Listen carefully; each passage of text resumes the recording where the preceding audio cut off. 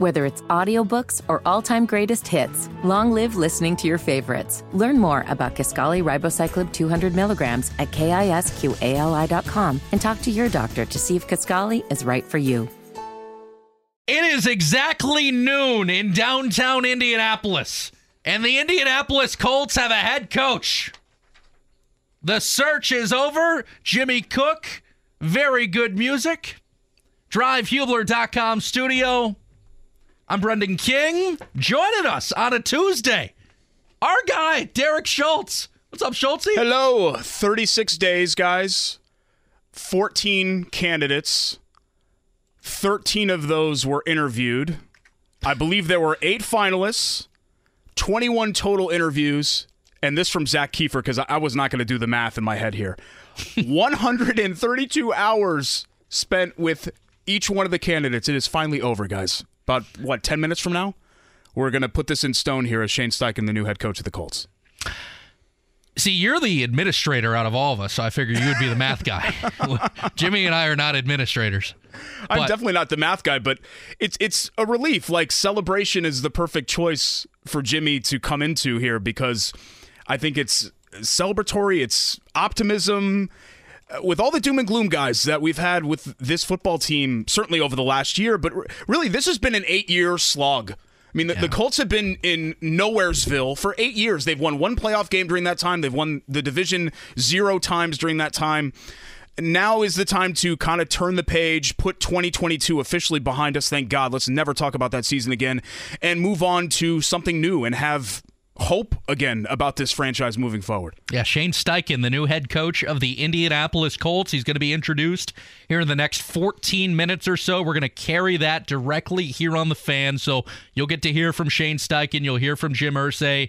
You'll hear from Chris Ballard. And Schultz, I would imagine the morale and the mood of this press conference and probably Chris Ballard's body language is going to be a little happier than the Jeff Saturday press conference. Oh, God. Agree? Yeah, you talk about something else that I never want to speak of or hear of again. That press conference smack dab in the middle of that season where Irsay's basically yelling at everybody about how smart he is and how dumb everyone else is, and Ballard's sitting there pouting in the corner, and poor Jeff Saturday. I felt really bad for Jeff Saturday with that introductory press conference the way that it was. No, like I said, guys, time to turn the page and maybe get happy and hopeful about this Colts team again. We have no idea what Shane Steichen is going to bring. It's really hard to determine who's going to hit because I kind of said this last night. Jake Query, who's the morning host, and I still do like this little once-a-week show, and I said this on our show last night, but like Matt Nagy, I was convinced. Matt Nagy is a gifted offensive mind. He's going to be unbelievable as an NFL head coach, right? What, he washed out in 4 years, 5 years, whatever it was. Frank Reich, I thought was going to be here for 15 years. I thought Frank Reich was going to be a Tony Dungy level head coach here, where he's like becomes almost part of the brand of the franchise. And of course, things went a little bit better for Reich than they did for Nagy, but they didn't end up working that way. Whereas Nick Sirianni looked like he wanted to be anywhere else on the planet than his introductory press conference. And in year 2, he's in the Super Bowl, right? So you don't really know what these guys are going to be, but Brendan, when you look at Steichen's track record, the quarterbacks that he's worked with, the respect that he has around the league, the fact that he's only 37 years old, I think there's a lot to like. I think so, too. I will say, Derek, if I'm being 100% honest, I get a little scared just that they're taking the same route as the Frank Reich hire.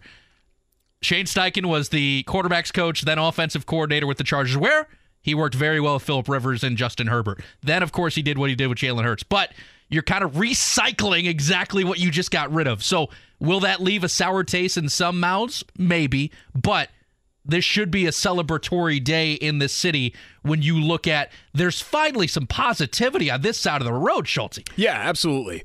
And, guys, we haven't met Shane Steichen yet, right? I don't know anything about him personality-wise. We're about to meet him. So I don't know how he carries himself in the locker room. I don't know what he says behind closed doors. We knew what Frank Reich was. Frank Reich was kind of that Caldwell, Dungy type guy, not really like a fire everybody up, yell at guys behind closed doors kind of guy. So I Frank don't know. Reich never got under a guy.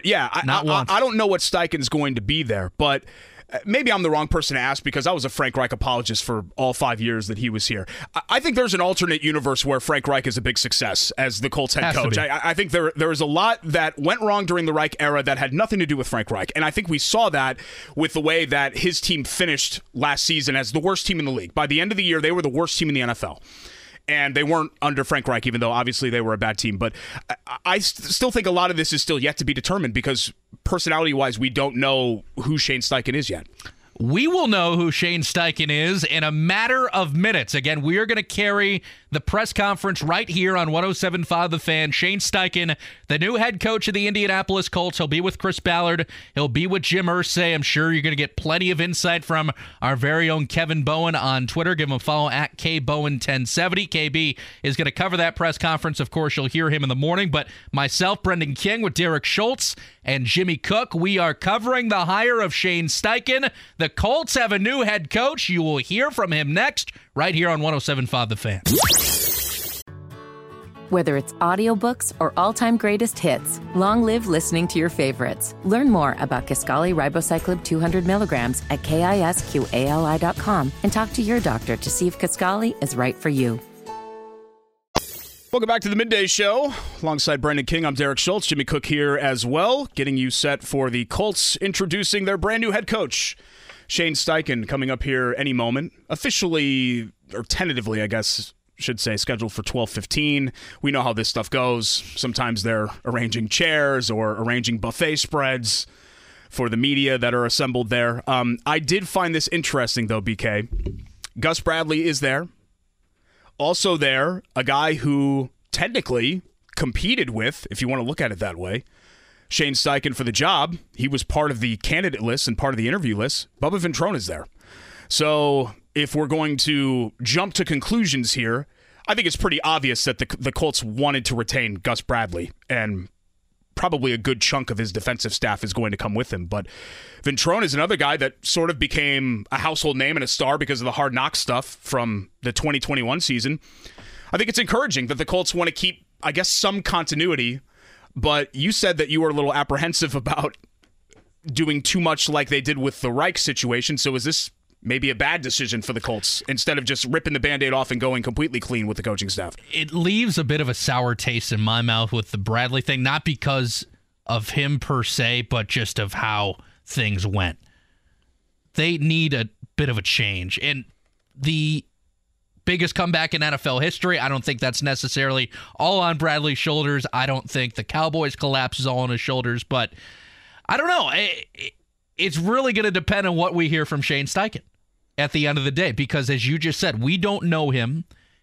Truly, he has the same resume as Frank Reich, minus the Super Bowl win coming into Indianapolis, but maybe he's a completely different guy.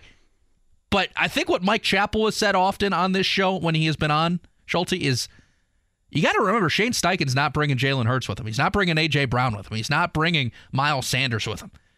He's got to figure it out with the guys on hand. Now, Shane Steichen with Jonathan Taylor, I'd love to see that. That's going to be a lot of fun. But what can Shane Steichen do with the receiving core that is arguably one of the biggest question marks on this team? Yeah, really, I think we can even take the plural of that, guys, that Shane Steichen will have, and make it singular, guy. This is going to come down to what the Colts do at quarterback, right? Because you can have Pittman, you could have Taylor, you could have all these guys. I mean, the Colts have had Pittman and Taylor, and their quarterback situation was such a disaster that none of that was relevant. It didn't matter. You go back and you look at Super Bowl winning teams and the running backs on those Super Bowl winning teams, basically this entire 21st century, and it's the opposite of a who's who. It's a bunch of, Ahmad Bradshaw. Okay, yeah, sure, he's fine, whatever. It's a bunch of guys like that. And so you really have to fix quarterback before you fix anything else on here. But what really gives me a lot of hope and optimism moving forward, and I default that way. I try to be, I'll beat up on the Colts, I'll beat up on the Pacers or whoever else when they deserve it, but I like to think good things about the teams that are here in Indy. I want what's best for them. But when I look at Steichen and molding whoever this quarterback is, when you look at the three guys that he's had in Hurts and Philly, and then with the Chargers, both Justin Herbert and Phillip Rivers, especially when you take the two opposite-ended guys there, Hurts and Phillip Rivers, you're not going to find two more different quarterbacks that have played in the league probably than those two guys over the last 20 years. And both of those guys were effective. And in fact, both, you could say, flourished.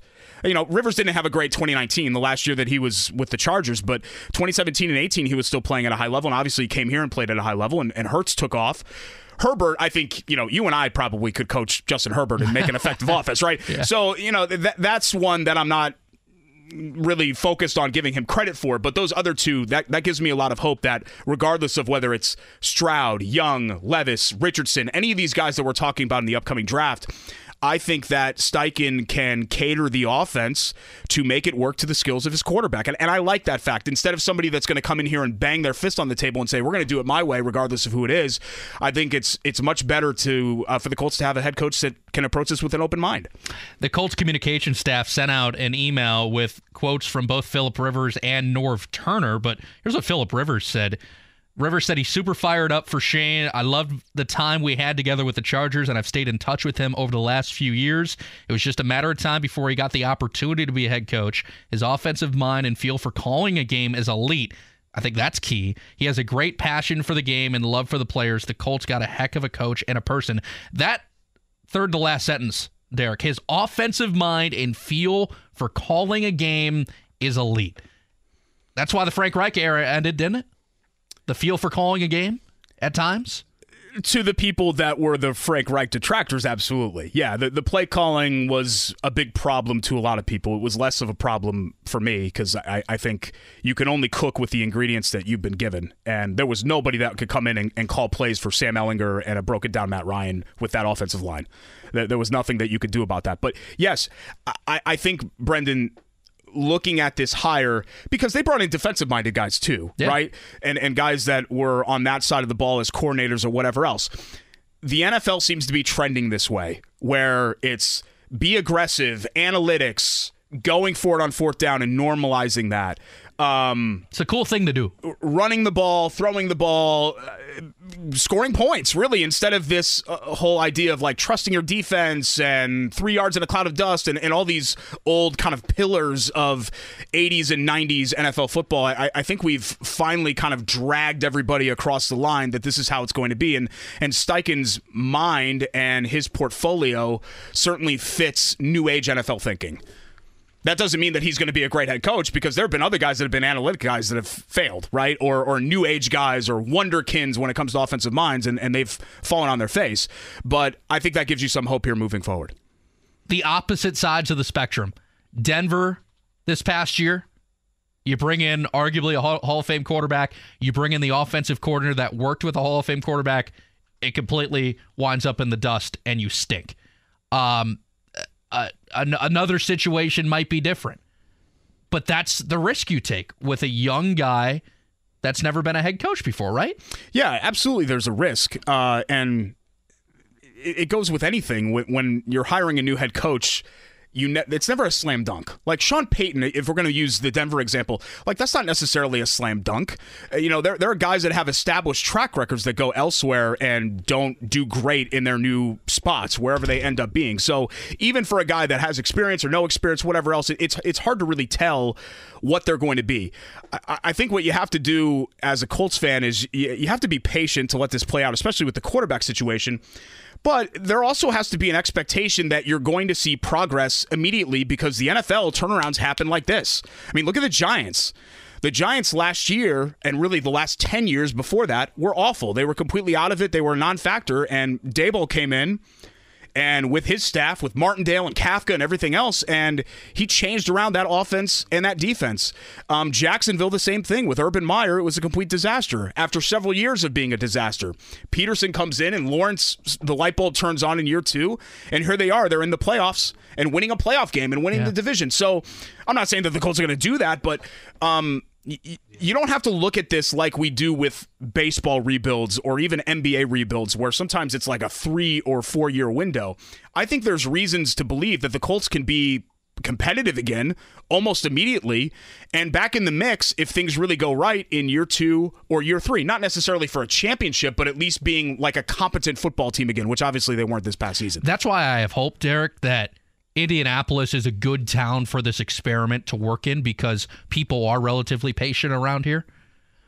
I'm from a city that you alluded to earlier where they ran Matt Nagy out of town. Deserved? Maybe. But he did give Mitch Trubisky a pretty good look in year 2. But then he got ran out of town because that city doesn't have patience. Mm-hmm. They will not give you the time needed to succeed. And once that happens, when the fan base gets frustrated, that goes straight to the media. That goes straight to that front office. That's how that city operates. Here, if the owner here has hope, that usually is fed pretty well to the fan base, and then the media usually starts to scoop that up. If the owner's happy, this show's usually happy. If the owner's not happy, this show's usually not happy. So that's why it gives me hope that it can work in this city. I mean, you want to talk about how patient people are here. Chris Ballard's going to enter year 7 with really no tangible results to speak of. Like, I know there's some extenuating. You're right. There are some extenuating circumstances there with the Luck retirement. I get all of that. I fully understand the history, but really, there aren't a lot of general managers who would make it 7 years with a playoff win and no division titles, and really, like I said, no like real tangible results that you can kind of point to. So that shows the patience that's here, but. You know, what fascinates me about this situation that the Colts find themselves in is that, you know, suddenly when things went south, Reich immediately kind of became the fall guy, and they lost all patience with Reich. And here's Ballard, who probably has at least 2 more years to kind of show what's going to happen here, because I don't think you're going to bring in Shane Steichen and a new quarterback and then fire your general manager after 1 year, right? You're not going to do that. So you're essentially, by retaining him, you're signing up for at least 2 more years of Chris Ballard, so we'll get 8 full years to see what this team could be. But I think it fooled a lot of people, and in some part I bought in too, especially after that Patriots game, that Saturday night Patriots game in December of 2021, where I thought, wow, maybe this team is pretty good. But this whole idea of like, well, they've got Pro Bowlers here, and here. Yeah, you've got a Pro Bowl running back and a Pro Bowl long snapper and a Pro Bowl defensive tackle and a Pro Bowl slot corner. Who cares? Those aren't impact positions. They don't matter. They don't lead to championships. You need to have guys that can really play and standout players at the impact positions. Wide receiver, quarterback, it goes without saying, edge. Those are the impact positions, and the Colts have been lacking there. So that's kind of the other conversation. Once we figure out what's going to happen here we know what's going to happen at head coach, but once we figure out what's going to happen here at quarterback, it's about the Colts either fixing or progressing at those other spots. You know, is Michael Pittman a number 1? Are you still holding out hope that that's the case? Is Jonathan Taylor worth extending? Is Kwity Paye and Dayo Adengbo, have they shown enough that they're going to be the pass rushers of the future for this team? How much does Gilmore still have left in the tank?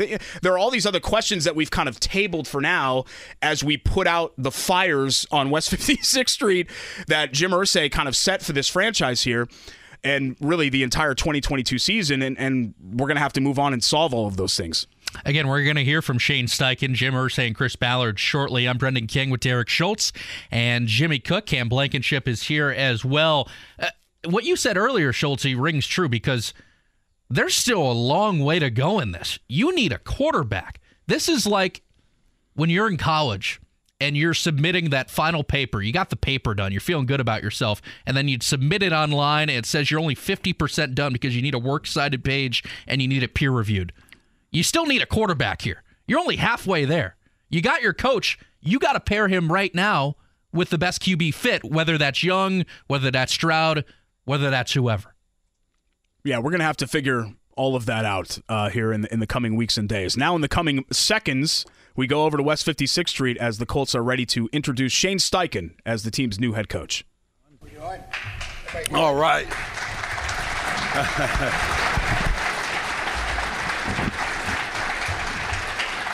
All right, Coach. Good to see you, buddy. Okay. Welcome, everybody. We surely appreciate you coming by on this exciting day. I'd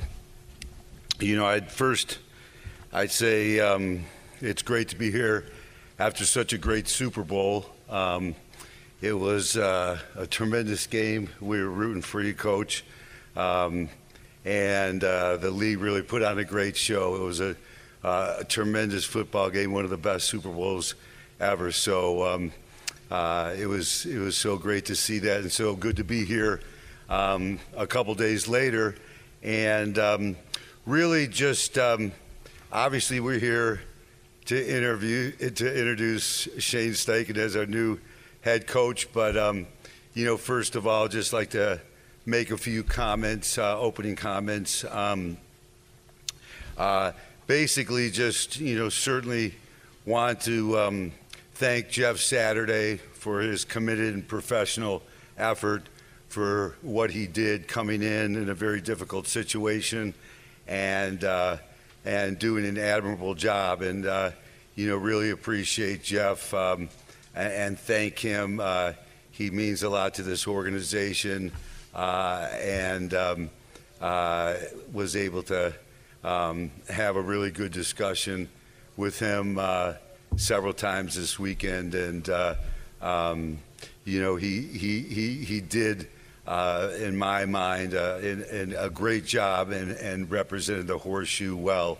So we wish Jeff well, and really just all the candidates were outstanding, and I had a chance to talk to over half a dozen of them over the last 48 hours, and it was a very tremendous process in the sense that it was very difficult because we had such outstanding candidates that we talked to. And really the process was, for Jeff, it was always going to be tough. We've never hired an interim head coach in 70 years here as a full head coach, and as we talked about, the process was going to be open and thorough once we got into the off season, and it really was that. We really focused on trying to talk to a lot of people and get the best candidate for the Indianapolis Colts that we could. And the process has been, the same as it's always been. I think the only time in history the process probably was different was when Tony Dungy got fired from Tampa, and I called him an hour and a half later and offered him the job and hired him, and called Bill Polian and told him I had talked to Tony, and he's our man. And Bill and I so close, he didn't miss a beat, and said, "Well, bright minds think alike."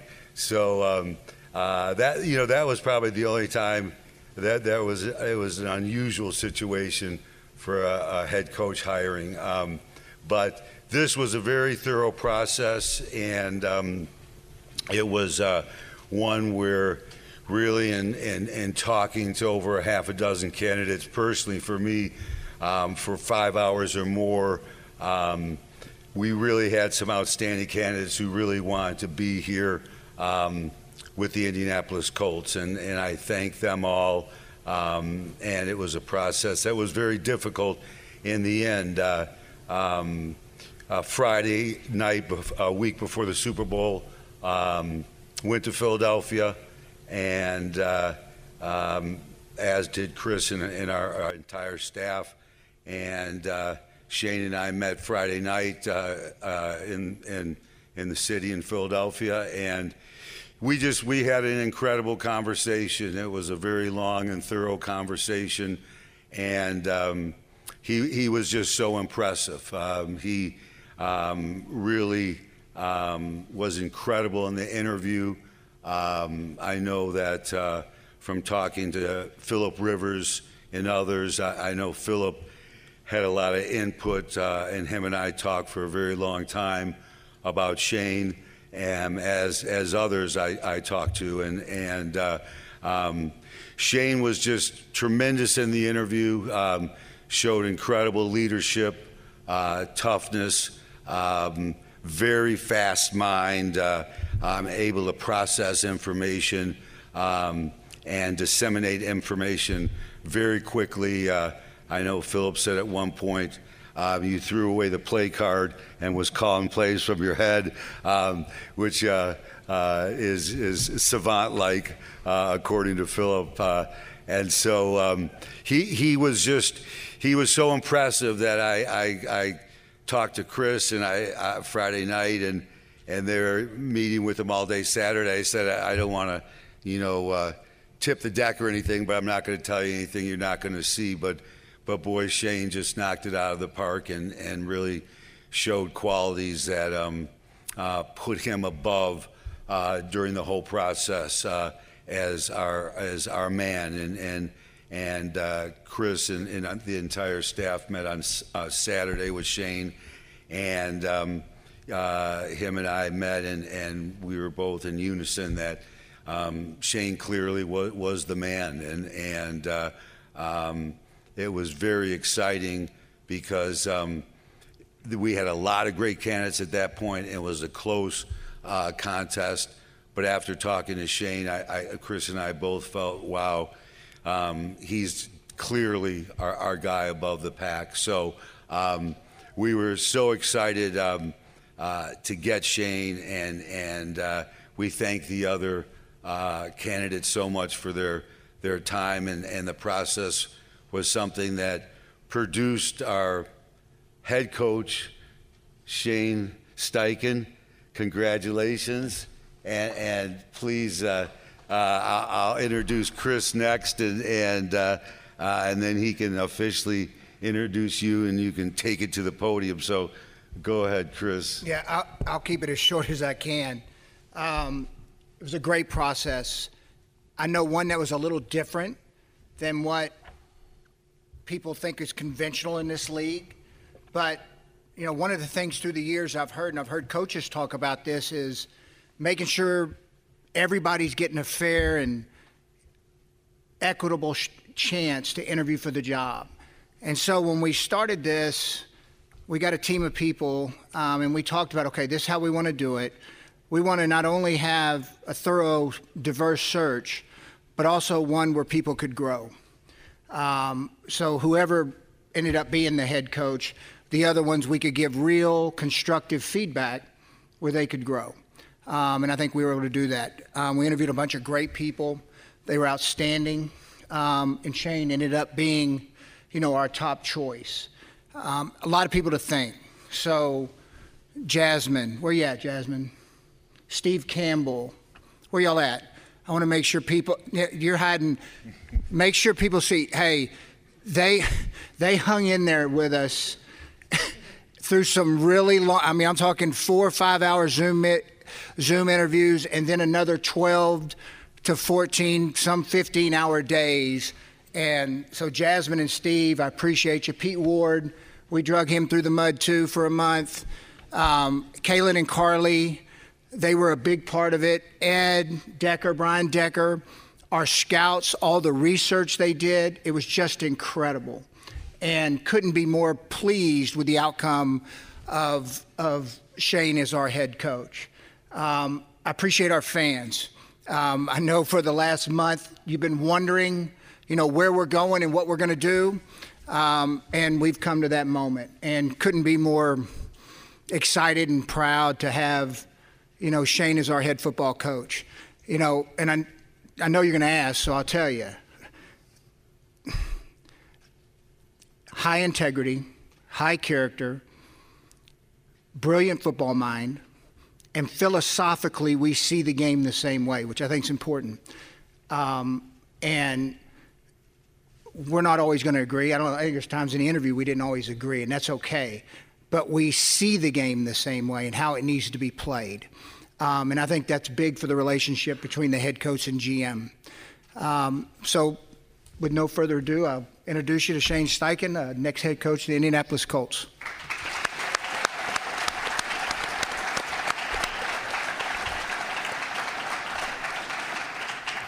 Well, I just want to start, first off, I'm extremely honored and grateful to be the next head football coach of the Indianapolis Colts. I would like to start by thanking Mr. Irsay for believing in me and giving me this opportunity, and I look forward to working with you and building something special here. Thank you to the rest of the Irsay family, Carly, Casey, and Kaylin, for this unbelievable opportunity. I will forever be grateful to you and your family.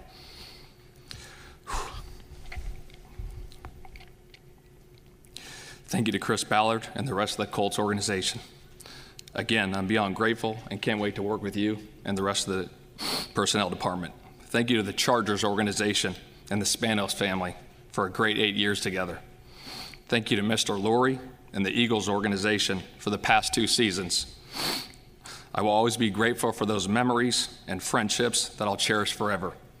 I can't say enough good things about what a great organization Mr. Lurie and his staff has put together there. just a tremendous place and a first-class operation. I'd like to thank my high school coach, Chris Jones. Thank you for teaching me the game and making me foster a love for the game. I will forever be grateful for you and our friendship. Thank you to Norv Turner, my biggest mentor. I appreciate you taking the chance on me back in 2011 and hiring me to work on the defensive side of the ball and seeing it from that point of view. I will be forever grateful for you and the things you've taught me along the way and will continue to teach me. Thank you to Mike McCoy for believing in me and giving my first-time full-time gig as the quarterback coach of the Chargers. Thank you to Anthony Lynn for believing in me to be your offensive coordinator. Thank you to Nick Sirianni. I appreciate everything you've done as a head football coach. It was a pleasure to work with you again these past 2 seasons. It was a hell of a ride and one I'll cherish forever. But more importantly, the friendship that we built over the last 9 years. Thank you. Thank you to the players I've had the privilege to be around and coach. Thank you to Phillip Rivers. I can't say enough about how much you've had impact on me as a coach. So many great memories together, and couldn't be more thankful for our friendship. Thank you to Antonio Gates, Keenan Allen, Justin Herbert, and most recently, thank you to A.J. Brown, Devontae Smith, Quez Watkins, Zach Pascal, Dallas Goedert, Jack Stoll, Grant Calcaterra, Miles Sanders, Boston Scott, Kenny Gainwell, Jordan Mailata, Landon Dickerson, Jason Kelsey, Isaac Suamala, Lane Johnson, Ian Book, Gardner Minshew, and last but not least, Jalen Hurts. Thank you to each and every single one of you guys. I would not be sitting here today if it wasn't for you. It's all about the players, and it'll always be about the players. And I will be forever grateful for you guys, and I wish you guys all the best going forward. I'd like to thank my family, my mom, my dad, my brothers, for your guys' support on my journey. I love you guys. And lastly, thank you to my beautiful wife, Nina, and our 2 kids, Hudson and Stella. Thank you for sacrificing everything you do, day in and day out, so I can live out my dream. I love you guys, more than you know.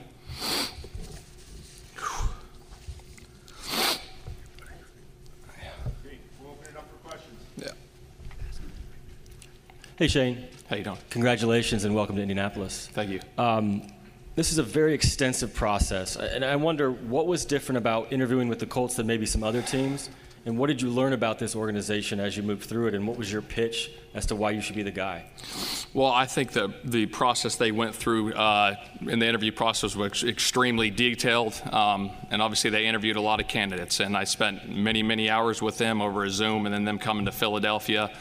They did an unbelievable job going through that process, and really my vision that I shared with them, I want to build this thing on 4 pillars. Our culture is going to be built on 4 pillars, and one's going to be character. Character is very important to me. We want to treat people with respect, and we want to feed the positive and weed out the negative. And number 2 is the preparation. I truly believe this. The separation in this league is in the preparation. How we prepare as a football team and an organization Monday through Saturday will ultimately dictate the outcome of a football game. Now, is it going to guarantee us a victory? No, but it's going to give us a fighting chance, I promise you that. And number 3 is consistency. We got to be consistent, and it starts with us as coaches, being consistent with our message to the players and telling them exactly how we want it to look and how we want it to be done. And number 4 is relentless. We got to be relentless in our pursuit to be the best. The best players, the best coaches I've been around are obsessed with their craft, and that's what we want to build here, and that's what we want to get done. Chris, how did you balance the desire to get the right guy for the job with also knowing that clock's ticking and it's been some 5 weeks before you got the guy? I don't think there was y'all know me well enough. I think I told y'all at the end of the season, like this could go into mid-February. We were going to take our time. I never understand what the hurry is. It's about getting it right. And if that meant we needed to interview 50 people, we'd have interviewed 50 people. I mean, you want to get the right person for the job, which we felt we've done. And I know, I'm not going to sit here and say I don't hear the noise, but I don't react to the noise, if that makes sense. You want to get it right. And so whatever pressure was felt externally, we did not feel internally. We had Mr. Irsay and I were on the same page when that season ended in Houston and we had a long visit. When I walked out of office, we were on the same page of where we were going and how we were going to run this process. And if it took 6 weeks, it took 6 weeks. Shane, you've been kind of the offensive guy with quarterbacks or the coordinator. Have you talked to maybe Nick, the transition from being the offensive guy to now it's the whole process? How do you see that transition going? Yeah, I think that's a good question. I think, I've been able to lead a group of men, the last 4 years offensively, 26 men, and now this is an opportunity to lead another 26 plus men. So obviously being in charge of the whole football team is a big challenge, one I'm excited about, looking forward to getting to know these players and building this culture the right way, but really looking forward to it. So Shane, heard a lot about you, heard you're a badass, a tough guy. Up here you're crying like a baby, which I love. Are you a hard ass? Are you an emotional basket case? I happen to like all that, but what are you? Well, I think maybe a little bit of both. I don't know. Right now I'm a little emotional. Obviously this is a big day for me and my family. But, again, we have, we want to get some things done here as an organization. This is a special place. There's a lot of rich tradition here. We've got a lot of good players in place. I see some of you guys sitting right there. Looking forward to working with you. But again, it's going to be a day-by-day process that we got to grind every single day. And we got to be relentless in our pursuit to get done what we need to get done. Shane, you were obviously busy preparing for the Super Bowl, but you had a lot of coaches over there who have been in this building, and obviously Philip Rivers. Did you do much research on this franchise? Yeah, absolutely. I mean, just like they did research on me, I did research on this place, and not one thing came out of this place. Unbelievable respect for this organization, the people in this building, Mr. Irsay, Chris, the operations part of it, the whole thing. I've heard nothing but great things. So very fortunate to be in the position I'm in and looking forward to getting to work. Shane, I've had a couple people tell me that you have kind of a non-conventional approach style in terms of your demeanor with coaching, not in a negative way, in a positive way. What are they talking about? Can you kind of explain your approach and what that dynamic obviously like? We're going to have a detailed plan on how we want to get things done. But I go with my gut feeling on a lot of things. I'm a gut feeling guy, especially on game day. I'll have a gut feeling on when to do certain things as a play caller, all those different things. But again, we're going to be aggressive and all those different things. And my philosophy offensively, I'm sure you guys are going to ask, but my philosophy on offense is this, and it's going to look different each week, but my philosophy is we're going to throw to score points in this league and run to win. We're going to throw to score points and run to win. Now, that could look different each week.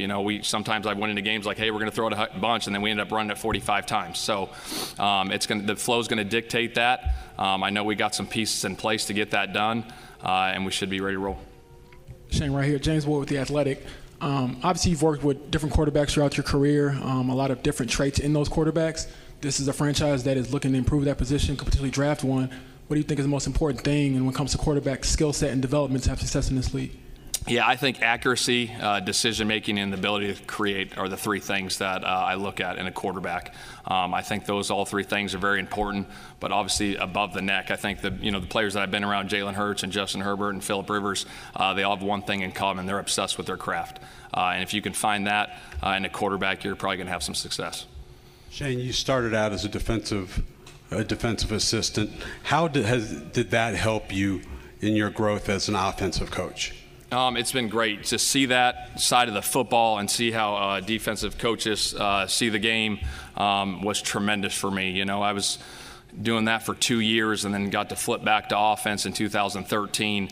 But just to see the coverage techniques and the defensive line techniques and are they readers, are they penetrators, and are they going to carry, and all these different things from a coverage standpoint and how defenses play it helped me become a better offensive football coach going forward. Hey, Shane, congrats. Welcome to Indy. I think you just mentioned it a few minutes ago, but will you call the plays here, and how much would you say the offense has changed from what you did with Phillip to what you did with Jalen? Yeah, I will call the plays here. Obviously the offense is going to be dictated on who's playing quarterback. That's how you build the system. What does he do well? What is their strengths? But not only just the quarterback, it's the players too. What does Pittman run well, receiver-wise? The tight ends, the backs, Jonathan Taylor, the offensive line. What do they do well? We want to do a hell of a job of trying to put our guys in position to make plays.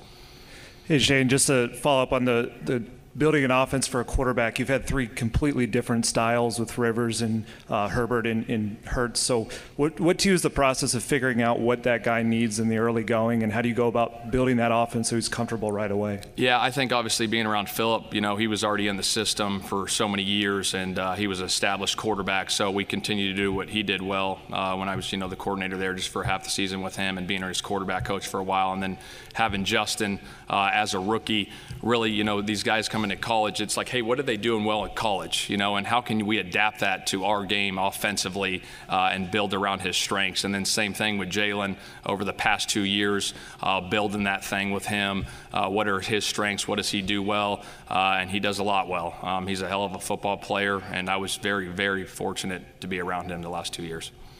Coach, right here, congratulations, welcome to Indianapolis.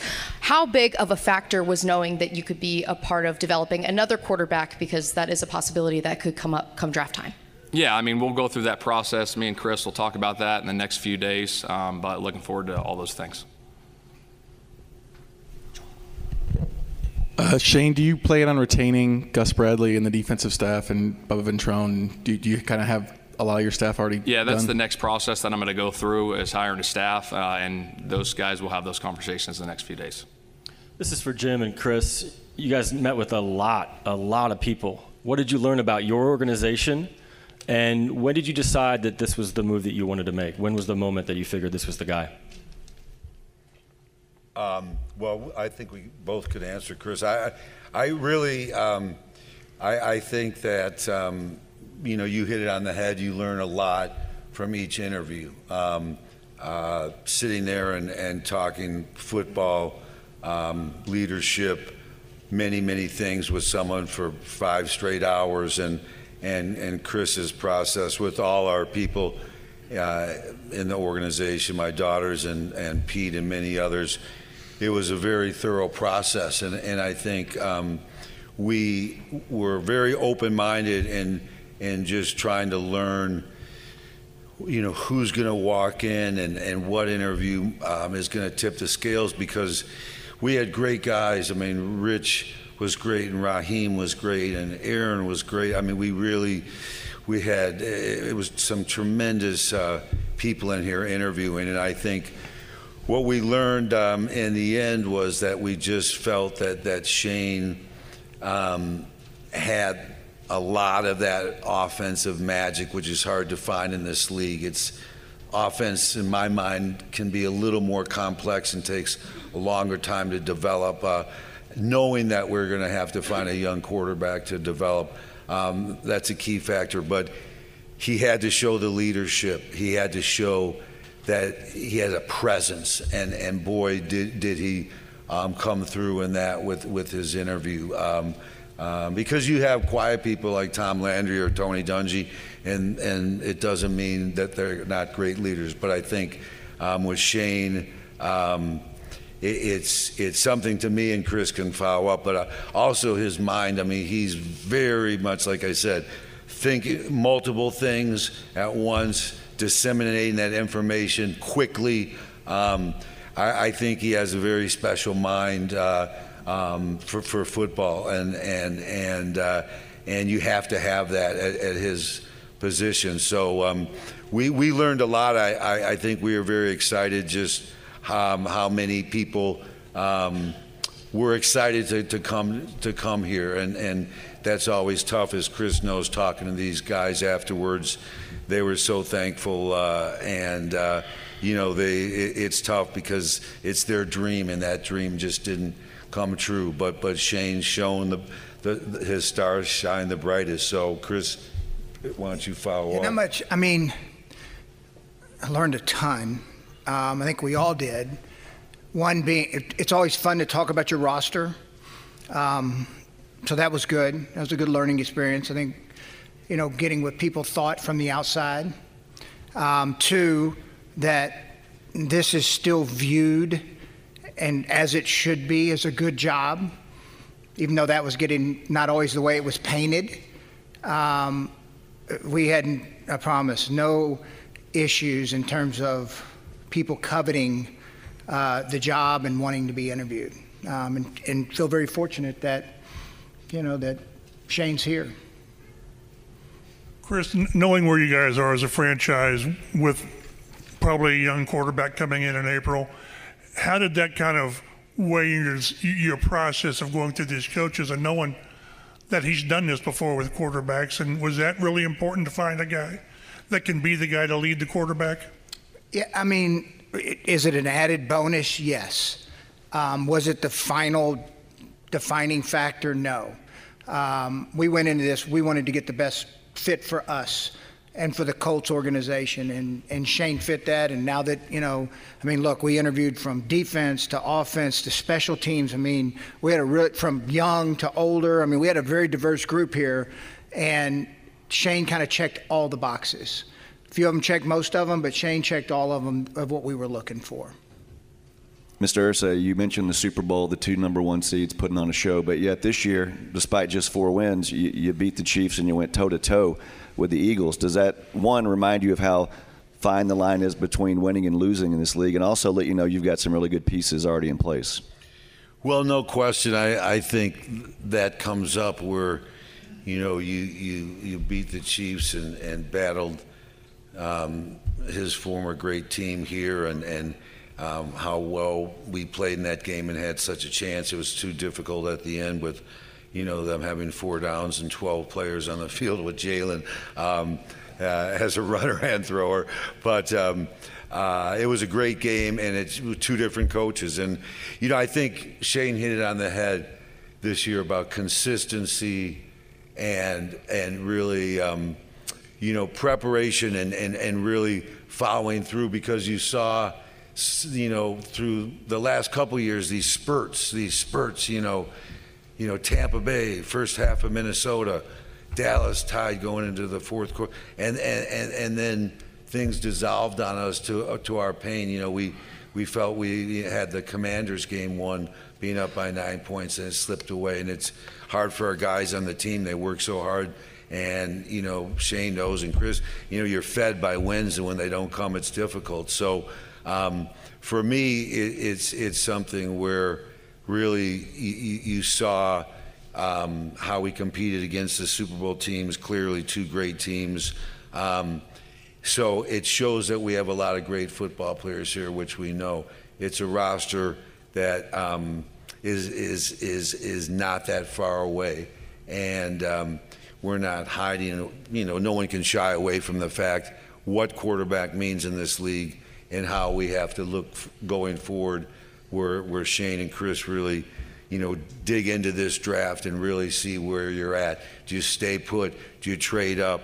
There's many things you can do. They took Jalen in the 2nd round. So, trade back. Yeah, trade back. So he likes picks. That'll be a Twitter freaking quote. He likes picks.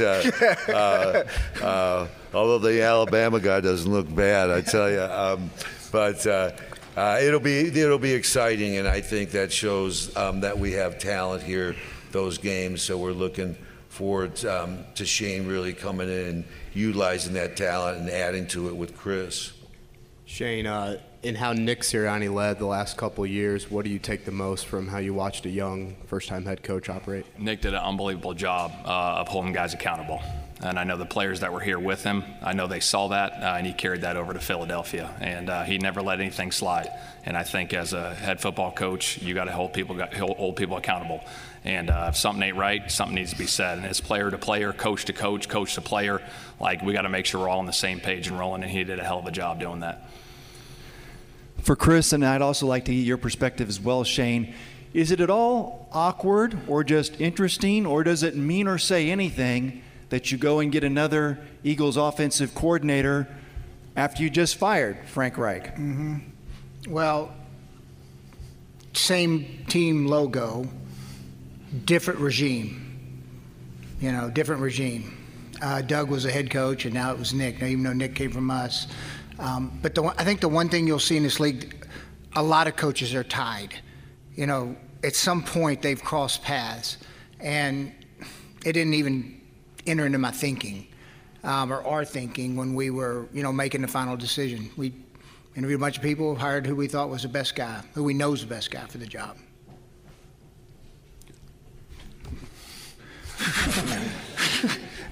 You sure? Good question. I mean, I get it. I've thought about it, but I mean, it wasn't for very long. Shane, as you plotted your future, I'm sure, the first thought you thought about being a head coach wasn't when the Colts called you. As you plotted your future and you thought about, some of the pitfalls that cause coaches to perhaps fail, particularly first-time head coaches, what are some of those do you think about? Again, I think you've got to have a very thorough process, and you got to have a clear vision of what you want it to look like, and you got to follow through with that vision. I think that's first and foremost. You can't slide away or steer away from that vision. You got to double down on what you believe in. You know what I mean? And I think that's the biggest thing is staying true to who you are, believe in what you're doing, and if you're going to fail, do it the way you want to fail, and if you're going to succeed, do it the way you want to do it. So I have a vision, like I talked about, on how I want to get it done, but it's going to take a lot of work every single day. We got to be consistent with every single thing we do. Coaches, players, front office, we got to be on the same page at all times moving forward. All right, last one, James. Shane, obviously we're in the biggest game in the world, a couple days ago. How hard was it to not run it back and to, start anew, and then maybe, I guess, how has your dream kind of shifted a little bit now that you're in a new chapter of it? Yeah, it was an unbelievable experience to be a part of that football game. The guys that have been in this room, coaches or players that have been a part of it, it was a tremendous honor to get to that point. It took a lot of hard work to get there. Being in that game, I'm not going to lie, I turned it on about an hour ago and watched the first quarter just to look at it, just to, be in that moment and know how hard it is to get there. And it's going to take a lot of hard work, obviously, as a Colts organization, players, we want to get there as soon as we can. So that's about it. That is the new head coach of the Indianapolis Colts, Shane Steichen, with Chris Ballard and Jim Irsay. We welcome you back on 93.5 and 107.5 The Fan. I'm Brendan King with Derek Schultz and Jimmy Cook. Shane Steichen has spoken. Let's take a quick time out, right, Jimmy? Let's take a quick time out. We'll come back, break all this down. If you would like to get your thoughts in, 317-239-1070. We got plenty of time for you as the day goes on. Coming up, we're going to hear from Mike Chappell. He was at the press conference. Chappie will break things down, but later in the show, we got time for you. 317-239-1070. Brendan King, Derek Schultz, Jimmy Cook. Shane Steichen is the new head coach of the Indianapolis Colts. We're back next. Whether it's audiobooks or all-time greatest hits, long live listening to your favorites. Learn more about Kisqali Ribociclib 200 milligrams at KISQALI.com and talk to your doctor to see if Kisqali is right for you. There you have it. Press conference is done. You heard from plenty of familiar voices on the stream here on 93.5 and 107.5 The Fan, including our very own Kevin Bowen, who got two questions there, including what was maybe the most important question of the press conference as we welcome you back to the DriveHubler.com studio. Brendan King, Derek Schultz, and Jimmy Cook with you on a Tuesday. Shane Steichen, the new head coach of the Indianapolis Colts. Derek Schultz, he will be calling plays. Yeah, an interesting nugget, and thanks to, I guess I could say, our very own, right? I have a parking card, so I guess I can... Yeah. I mean, you're the one wearing a fan sweatshirt today. I got the fan hoodie on, so I guess I could say R and we when it comes to the team here. Our very own Kevin Bowen getting some clarity there, and no hesitation from Shane Steichen saying, "No, look, I'm going to call the plays." And I think ultimately, Brendan, that's what you want with given his offensive mind, given his track record. I want to put the offense in his hands. And something else that kind of jumped out to me about that press conference is that we were wondering, are the Colts going to favor an offensive guy or a defensive guy? And I think Irsay sort of revealed when talking about this process, and even Ballard a little bit, that with as much as they mentioned the young quarterback to groom, they mentioned that several times. So to repeat that several times leads me to believe that this was the plan all along. Like, I'm not saying that they were shut off to Raheem Morris or Ejiro Evero or any of the defensive, Aaron Glenn, the defensive guys that they talked to. I think they were open. I take them for their word that they were open when talking to all these candidates. I don't think they were interested in wasting anybody's time. But I do firmly believe that they were leaning towards an offensive head coach because they know with this pick that they're taking a quarterback. It was funny that maybe the funniest moment of the press conference was when they were talking about getting a quarterback in here and Ballard maybe trying to be a little smart and saying, oh, we could, trade back. And then Irsay saying the kid from Alabama looks pretty good. Yeah. Jim Irsay wants Bryce Young. Quote it. A little breadcrumbs. Quote it. Little breadcrumbs right there. They're having some fun, I think, with the situation, especially since the last time that we saw this team assembled together, obviously not with Shane Steichen. It was just very dark. That press conference that we mentioned at the beginning of the show, that was the introductory press conference for Jeff Saturday. That was a tone and a vibe that I've been around the team for 15, 16 years. I'd never seen it miserable. like that. Yeah, I'd never seen it like that. I was very angry. This was a happy day. This was an emotional day for Shane Steichen, which I found very endearing. It's cool, and you know this, Brendan, because you see guys like let's say get the call up from South Bend to the big leagues or to the next level or whatever else. You see their progression. When you see a moment really hit somebody in live time, it's pretty neat, right? Because here's Shane Steichen. This is, I'm not going to compare it to like actual life moments, the birth of his daughters, his wedding day, anything like that. But in the professional category, this is the best day of his life, right? He's an NFL head coach, a guy that was a quarterback in the Mountain West for UNLV. And an assistant for 12 years in the NFL. Now he's realizing his dream, and for him to wear his emotions on the sleeve like that, I found that very endearing as somebody on the outside looking in. Well, especially that somebody that wants to be here, because Indianapolis is not the biggest market in the world. I don't think it stands out more than the big cities, but somebody that wants to make a difference here and somebody that wants to win here, that's refreshing. Yeah, right. I mean.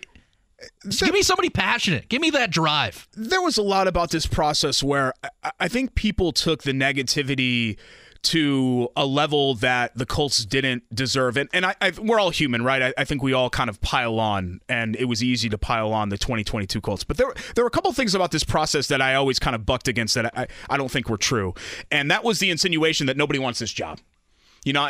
I don't think that's true at all. I don't think that's really true for any NFL job. I think you're always going to find people that want that job. But the Colts aren't, it feels like a long time because they haven't been good in a while. The Colts aren't that far removed from being one of the most respected and well-run franchises in the entire league. And there's no reason why they can't get back to that level. I think we look at the Peyton Manning and Tony Dungy situation and Bill Polian as kind of the dream scenario, right, where you have a Hall of Fame head coach, Hall of Fame general manager, Hall of Fame quarterback. I'm not saying that the Colts are just easily going to replicate something like that, but there's no reason to think, again, kind of going back to our early conversation on the show, that this can't be a competent franchise again, that this can't bounce back again, that Jim Irsay can't get out of the way again and delegate to the people that he trusts to do their job, in this case with Ballard and Steichen. I think there are a lot of things that happen in 2022 that hopefully aren't going to carry over, and I'm optimistic that that's the case. And I think today's press conference was the first indication that they're ready to turn the page. There is a sense of optimism for me, Schultz, too, because we didn't know what we were going to hear from Shane Steichen. He could have been that kind of teddy bear crier guy, or he could have been fully serious. Well, we got the front part of that, but the play calling, I'm optimistic about it because of what he said about we're going to pass the score and we're going to run to win. To me, in years past, the Colts got away from the run too much, and the play calling, to me, became a problem as we went along. That's just my opinion. But you arguably have a top 3 running back in the league, and Jonathan Taylor is going to win you ball games. I'm glad that Shane Steichen understands that. But the wide receiver room, there's some work to do there, but the ultimate question comes back to who's going to be throwing the ball to that wide receiver room, and that's where it starts. It starts there. Now we can move on from who's the head coach going to be. Now it's about who's the quarterback. And we could talk about these other things, Taylor, Pittman, free agency, the rest of the draft class. There's going to be time to talk about all those things, but really none of that matters until they solve what's going to happen to quarterback. But that's the right approach to take, BK, is throwing to score a lot of points and then run to win. the appetizer and the entree has to be throwing. And then the dessert, when things are kind of in hand, okay, let's kind of grind this out and milk the clock and punch this out. That's the way that it should be. But until then, you should really slam your foot on the gas. Should be all gas, no brakes. That's my that would be my philosophy as an offensive guy, because that's the way that the league is going. It's great to have Jonathan Taylor. It's great to, wear the cute hat that says run the damn ball. If you can't get the ball down the field vertically, you have no chance. You have no chance at being anything than a 9-8 football team. That's what you're going to be. So if you really want to contend and be a championship level team, you have to be able to throw. And I think Steichen knows that. I think Irsay knows that. I think Ballard knows that. And hopefully the Colts are able to do that, because it really short-circuited the 21 season. I don't want to bring up that name of the previous quarterback, because I think we've kind of left that dead and buried. But while the Colts had issues beyond just Carson Wentz, part of the reason that season failed and collapsed down the stretch there was because they couldn't throw. They couldn't keep defenses honest, and it can't just be one guy and trying to run the ball and having him save the day and break a long one against the Patriots like Jonathan Taylor was able to do. You have to be able to complement it with other things, and hopefully this offense can grow and progress. And I think there are some reasons for optimism with the wide receiver room. I don't think Pittman is a game breaker. I don't think he's a number one. He's a really good number two. Keep you up at night guy. I think he's kind of like a lower one, high two caliber player. If you can retain Paris Campbell in free agency, I don't think that he's ever going to be like this dynamic, keep you up at night type playmaker, but I think he could be a nice complement and a nice wild card in your offense. The tight end room, Jelani Woods, I think there's some reason for optimism there. Granson, etc. And then obviously bringing back Taylor as well, and hopefully Nelson, Kelly, Smith, they start to figure out the pillars of this offensive line, start to kind of figure it back out and revert to being the unit that we saw in 2019 and 2020, which was one of the better units in the entire league. If they can do all those things, a lot of ifs there, and then sprinkle in and complement some more pieces through the draft and free agency, again, Brendan, I think that this team can be competitive again in short order. I really do. I love what you said about the tight end room, because the Super Bowl, Dallas Goedert is an incredible talent. He was an extreme X factor. When you look at that offense being run, Dallas Goedert was open more than half of the pass plays that they threw. I was watching his route specifically. Jelani Woods is a big body. Mo Alley Cox, if he's back, he's a massive body. Kylan Granson's kind of that mix between speed and strength.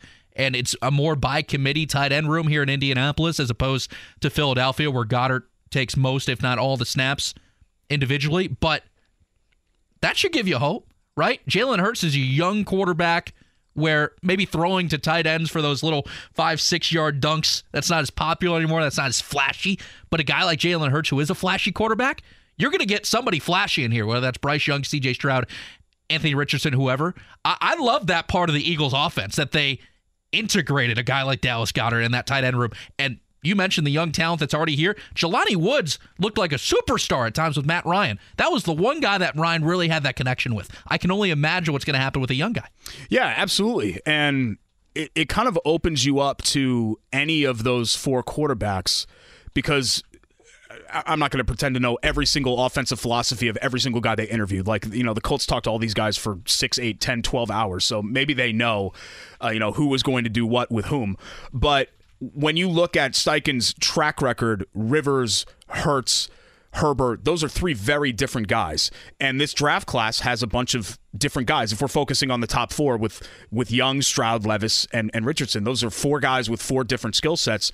It's fascinating to think of how you can cater the Shane Steichen offense, the Colts offense, to those guys' skill set. Particularly with Richardson, who I know is kind of maybe the most boom or bust. I mean, all quarterbacks are boom or bust, right? Very rarely do you have like a Peyton Manning, Andrew Luck, even to some extent a Trevor Lawrence type guy.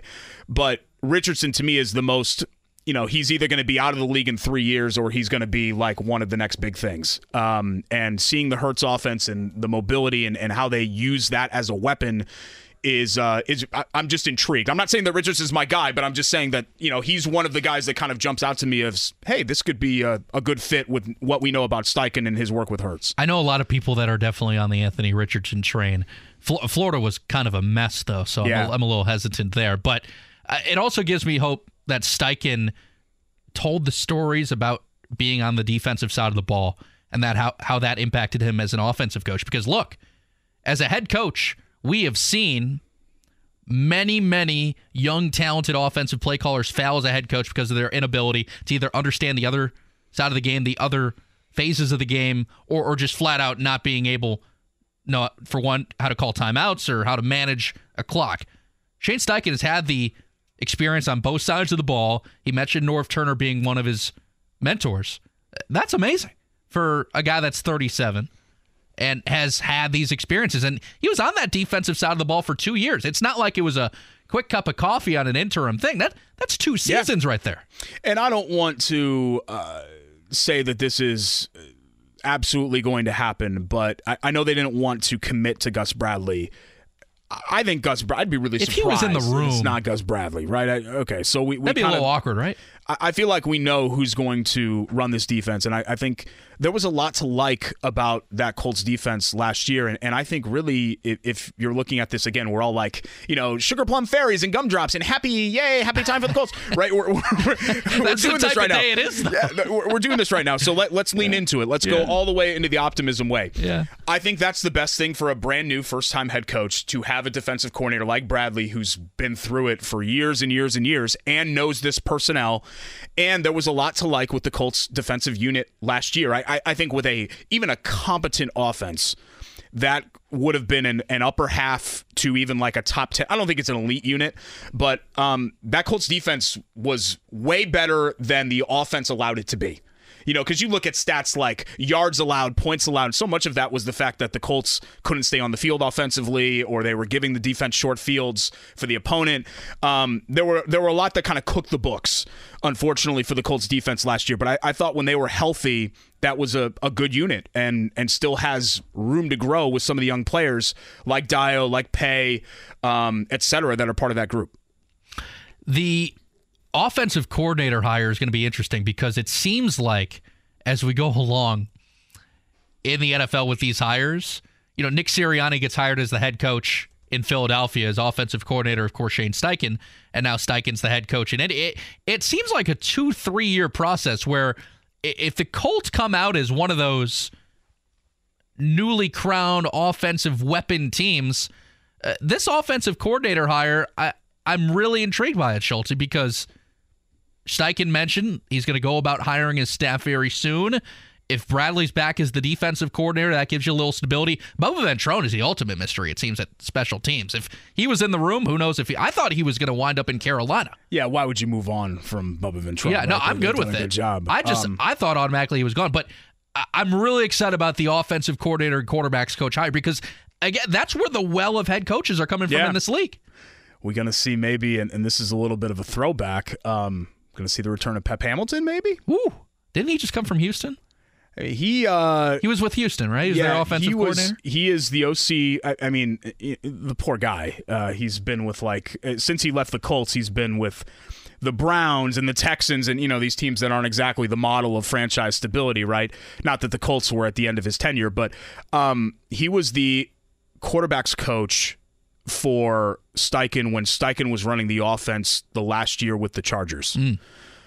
So there's the NFL coach, it's so incestuous, right? Like all these guys, if you've been around in the NFL for 20 years, chances are you've worked with just about everybody. But I think that is one of the intriguing names when we're talking about potential coordinating hires and a little bit of a deep cut because Pep, of course, was here. God, is it 10 years now? Or almost 10 years ago, back with those Grigson, Pagano, those early Andrew Luck teams. Could you imagine Phillip Rivers as a quarterback coach? I need some dadgummits in my life again. I love Phillip Rivers. I love him so much. Phil, come back, quarterback coach. The Phillip Rivers era has really aged well, hasn't it? Yeah. Because I think when he was here in 2020, we talked so much about his limitations. Obviously, he was a limited guy at that point because he was old and the arm strength wasn't where it was and the mobility was zero. I mean, he was never a guy that could really move around. He was a statue. That's how good the line was, though. Right? Yeah, how good exactly. that line was? He really, I thought, maximized what the Colts offense could possibly be. They squeezed every drop out of Rivers, I thought, in 2020. And the shortcomings of Wentz and then the complete disaster of Ryan, Ellinger, Foles, whoever else they threw out there in 2022, I think really kind of underlined the fact that they were lucky to have to get what they got, I thought, out of Phillip Rivers that year. I would love to see him back with the organization. I think he'd be a terrific quarterback coach, especially for the young guy coming in. But, he completed 69% of his passes. That was the best since Peyton Manning in 2009. So, And it was a lot of short stuff. I mean, the Colts were a lot of short stuff, for sure. Yeah, the Colts were a yak offense that year where they just got yards after the catch. I think they were top 5 in the league that year, if I remember right. And then, of course, that went completely down the tubes with Wentz, who would throw kind of hero ball and do all of that stuff. And then they had no passing offense, whether it be downfield, short field, or whatever else with this past season. So it'll be interesting to see it get back to being at a competent level, but just bringing, again, BK, kind of bringing this new quarterback along, whoever it is going to be, and trying to focus on, okay, this guy's new. What can he do well? Where can we take advantage of his NFL-ready skills right now and then develop the stuff that's not NFL-ready or that needs to get a lot better, develop that during that process. And I think Steichen is the guy to lead this forward. I think he's going to be really able to identify that because we just saw him identify that with Jalen Hurts, who took off, with Rivers, who's got a lot out of the late years there with the Chargers in 17, 18, and 19, and then with Justin Herbert, who was the Offensive Rookie of the Year under Steichen's tutelage. That's Derek Schultz. I'm Brendan King. Jimmy Cook is here. We gave you our opinions of the Shane Steichen press conference. Would love to hear yours at 317-239-1070. We can lead off the phone calls right now. If you'd like to chime in, we got a few minutes. 317-239-1070. Jeff is with us here on The Fan. Jeff, what do you think of the press conference? Thanks for taking my call, guys. And the press conference was wildly impressive. Shane obviously is an intelligent young man, and I want to underline this word, passionate. And that's what we need is a passionate young head coach to drive this team in the future. Now, obviously, we're going to select a quarterback. We think he's the exact right man for him. And I'm just wildly ready to go for next season with this guy. You mentioned Phillip Rivers. Let's don't forget Phillip Rivers was in the last year of his deal with the Colts, and he was 11-5. 11-5. How many of those seasons will we get? Thank you for my call. I appreciate it. Jeff, thanks so much. Jeff, Wildly, I love how many 11 Wildlies wins feels like a dream, honestly, considering the last couple of years. Got a bunch of Wildlies. You know what? And they should have, shoulda, coulda, woulda, right? Ands and butts, candy and nuts, the whole deal. They really should have won that game in Buffalo.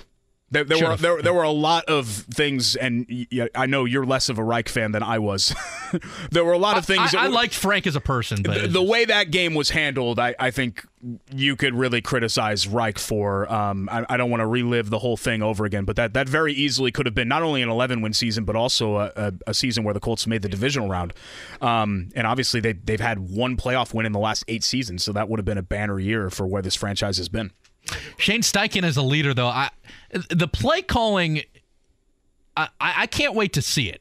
And training camp, I think a lot of folks that come out to Grand Park are really going to be enticed by the sets that they see. And especially, again, you got to make the decision on the quarterback first, but just the creativity that you watch when you see the Eagles offense. And I get he's not bringing Jalen Hurts with him. He's not bringing A.J. Brown with him. But just to have that kind of young offensive mind here, it kind of feels like you're joining a club in a way.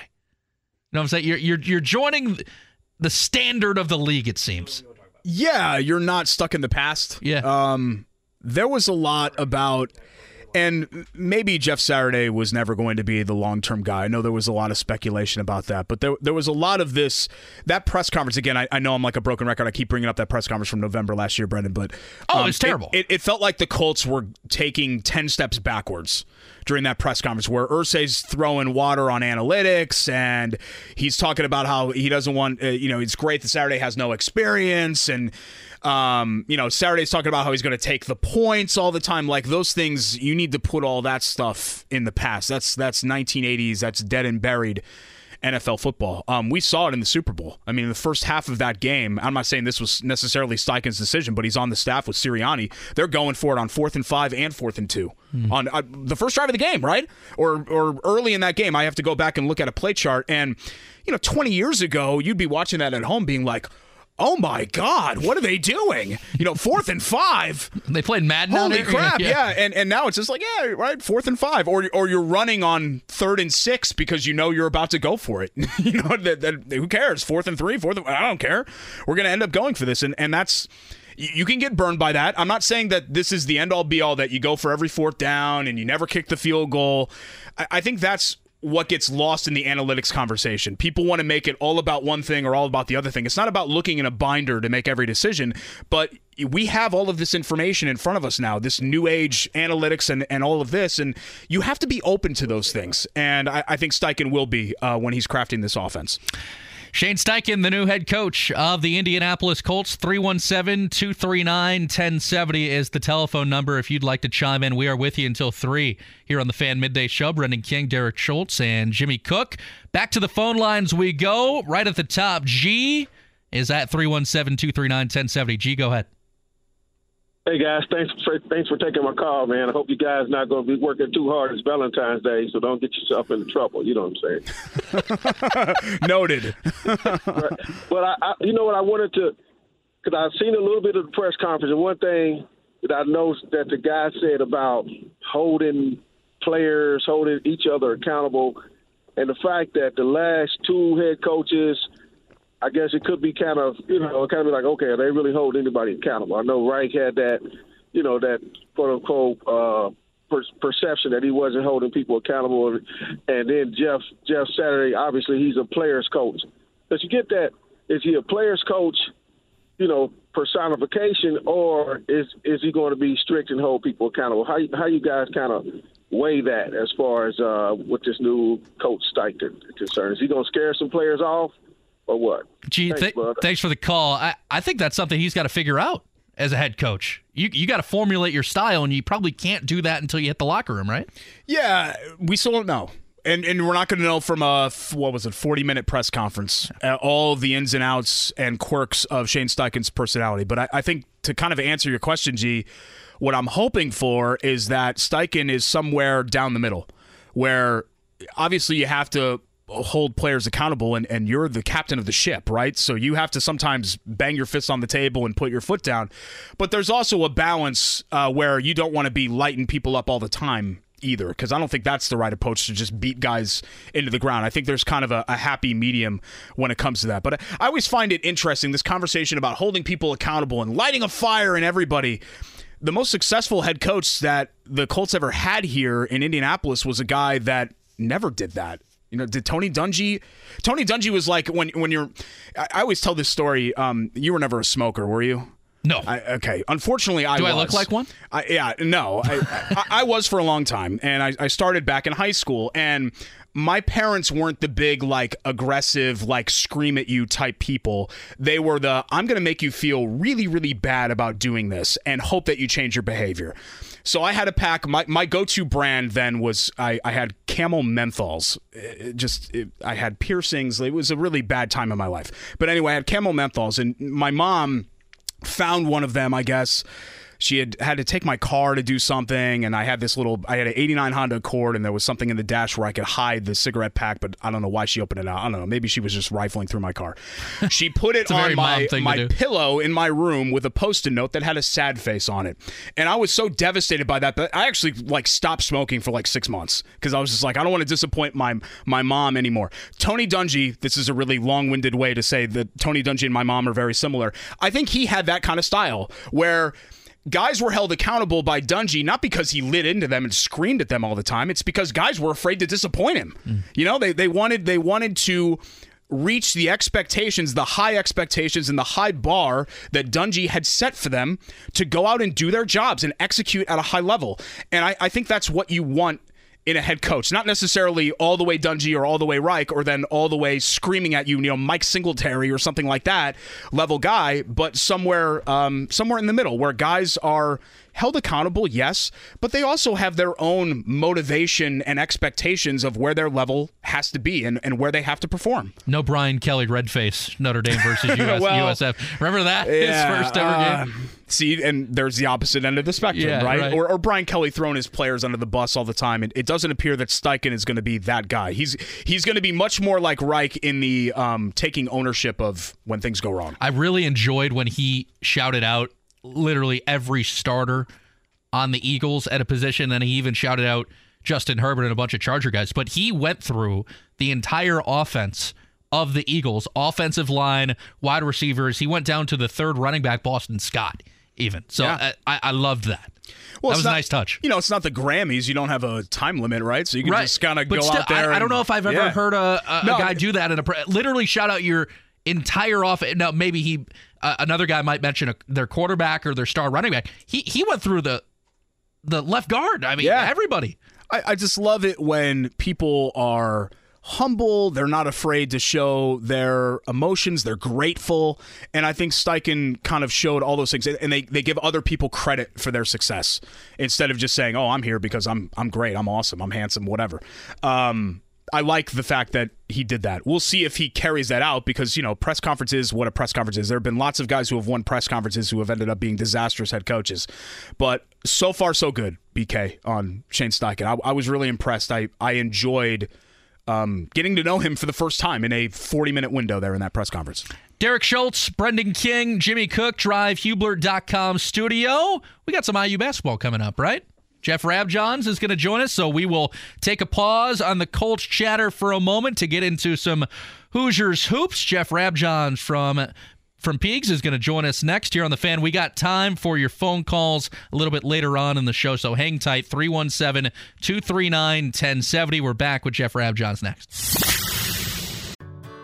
Whether it's audiobooks or all-time greatest hits, long live listening to your favorites. Learn more about Kisqali Ribociclib 200 milligrams at KISQALI.com and talk to your doctor to see if Kisqali is right for you.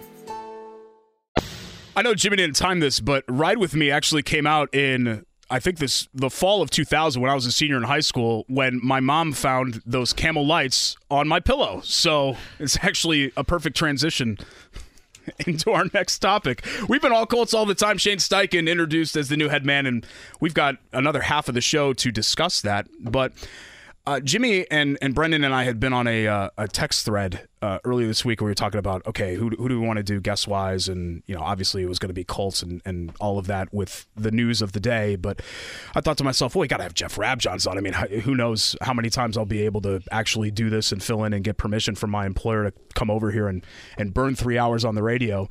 So, Jeff Rabjohns, of course, 247sports.com and his great coverage of Indiana. Hoosiers have a juicy game tomorrow night in Evanston against the Northwestern team, feeling very, very good about themselves, coming off that court-storming win over number 1 Purdue. And he joins us now on the guest line. Jeff, it's great to talk to you, my man. How are you? Man, I'm terrific. What a kind introduction. I should hire you to be my agent. Yeah, we can do that sometime. I can have it go to Schultz Media LLC like I have with this stuff. Indiana in an interesting spot here. They've won 8 of 9. A really ugly finish between two tired teams, I thought, in Ann Arbor, but who cares? You get the road win at Michigan against a desperate team. I don't want to be the guy that necessarily knocks on previous regimes or anything like that, but I really feel like, Jeff, these last 3 games that they've won from the Maryland loss, against Purdue, you have the lead throughout, and then Purdue climbs back and breaks even, and then Indiana has to make plays down the stretch to win that game. Against Rutgers, where they've been a thorn in their side, and they're just not going away, and Indiana, again, makes plays down the stretch to win that game. And then against Michigan, it wasn't really as much about Indiana making plays, at least not on the offensive end, as much as it was. I felt like they were just surviving. Those are 3 games to me that feel like maybe Mike Woodson and this staff is putting their stamp here on this program with where they are. I'm not confident that this Indiana team of the last 6-7 years wins maybe any of those 3 games. Am I off my rocker? No, I think you're right. I think that's a very fair thing to say, and I think there's a lot kind of baked into all that. And I think it's the players have confidence in Woodson, and they've kind of figured out a trust among themselves, among each other, and they've kind of figured out exactly, you know, what he wants, how he's going to try to win. And you have Trace Jackson-Davis playing like a National Player of the Year caliber kind of guy. You know, that's really helped as well. Sometimes it's been he gets a score late. Sometimes, like against Michigan, it's that block, you know, in the last minute and a half or whatever. So there's a number of different things that are part of that. But, it didn't happen much. You know, Archie Miller, struggled in close games. Tom Crean at the end, his last year when they went to the NIT and then went down to Georgia Tech and lost, they struggled in close games. And now you see the opposite. You see a team that is finding a way to win. And I think that's certainly, people call it an intangible. And I'm like, well, yeah, I guess in a way, but it is something. There are teams that find ways to win close games, and there are teams that don't. And right now, Indiana's sitting there 18th in the country for a number of reasons, one of which they've found ways to win the kind of games, like at Michigan, like at home against Rutgers, that they usually lost in the past. Hey, Jeff, it's Brendan. For one, do you know the status of Race Thompson? And two, can they continue to grind out games like they did in Michigan without him? I think it's probably going to be game time decision for Race Thompson. I think that's most likely. So we'll find out, Wednesday night. Can they grind out games? They can. It's more difficult though because he has veteran experience. He has veteran guile. He's been through all these venues multiple times. He's played against all these coaches multiple times. And I know sometimes people say, well, he's a little slowed by his knee. He doesn't look the same. All that's true. But a veteran guy is still a veteran guy. And, even if Malik Renault is quicker, and you need to make an argument in some stretches that Malik Renault has played better basketball than Race Thompson, you can make that case. But I think it's still, it's easier to trick the freshman. If you're an opposing coach, it's easier to trick the freshman than the 6th-year senior. But I think game time decision for him, and if they have to go without him, then it'll be a similar situation in Michigan. Maybe this is a question for when it's all said and done for Trace Jackson-Davis, but in looking at just what he's been doing here and this stretch that he's been on this season and, legacy, right? I mean, this is a sports radio show, for God's sake, right, Rabbi? I mean, this is what we talk about. What's the legacy of this player? What's the lasting memory of this player? Still some of this TBD because it's going to depend, I think, on what Indiana does in the tournament and all of that too, but this is special, right? The tear that he's been on here and putting the team on his back and really this 8-1 stretch here that has completely turned this season around when it looked like it was maybe going to be on the skids there at the beginning of the Big Ten portion of the schedule. Yeah. I think that's very fair. And it's interesting when you talk about legacy or however, a lot of times that's the word we use, legacy, right? What's the legacy of this player? But I think if I look at it in two ways, what's sort of an objective analysis, and then how are the fans likely to remember a player? Because by any objective analysis, Trace Jackson-Davis is having one of the greatest careers of all time in Indiana basketball. He's number one in blocks. He's going to be top 5 in scoring and in rebounding. He's already the only player with 2,000 rebounds and 2,000 points and 1,000 rebounds. So, he's up there. The only people who are above him in any meaningful category are people like Calbert Chaney, Steve Alford, Don Schlunt, Alan Henderson, Walt Bellamy, Archie Dees. We're talking about the greatest of the greats. He's up there. But because they haven't won a ton in the NCAA tournament, I think there are some fans who are going to love other players more, which is natural. It's nostalgia. What is nostalgia? Remembering things that made you happy. Well, what makes fans happy?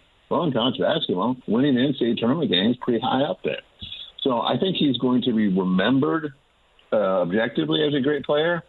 But I think, how much he is revered or where he sits in the hearts of fans, I think part of that's going to be determined this year. If they make a big run, if they make a surprising run, then I think that will bring out the nostalgia type love for Trace. But objectively, and some people say, well, I like the guys who I remember playing in the Final Four. That's fine to remember that. Every fan has the right to love whoever they want to love as far as players. But there's no way objectively you can say anything other than Trace Jackson Davis had one of the greatest careers of all time at Indiana University. Jeff, was just about to ask you about a run a month from now, and going back to the Michigan game again, Trace Jackson Davis, Jalen Hood-Schifino, they combined for 49 points, and the 5 other players that touched the floor for Indiana scored a combined 13 points. Well, my question is, I realize Race Thompson didn't play, and the status maybe in the future of Xavier Johnson is still up in the air, but this is what you got right now. So the 5 other guys on the floor combining for 13, is that sustainable? And can they win games like that when it's really crunch time? No, I don't think so. I don't think it's sustainable because let's be really honest. In that Michigan game, Indiana holds Michigan scoreless for the final 5 minutes and 12 seconds. And that's the way it went down. But to be honest, there were a number of stretches there in the second half where you looked at Michigan and kind of went, they're not playing well. And there was also what in the world are you doing stretch where Juwan Howard puts 3 of his best players on the bench around 12 minutes to go, maybe something like that, and he sits them on the bench for several minutes, like with the idea of have them fresh for the stretch run. And it's like, that's an NBA idea, which makes a ton of sense in the NBA because the players are older, okay, most of them. The games are 48 minutes, not 40. You got 82 of them, not 35, 36, something like that. So, yeah, having to rest your guys more frequently makes a ton of sense in the NBA. But it's actually kind of silly in college. And so Michigan did make some mistakes. Indiana did everything they needed to do to win, and they get credit for winning. But the question about, okay, is what happened in that game sustainable for IU?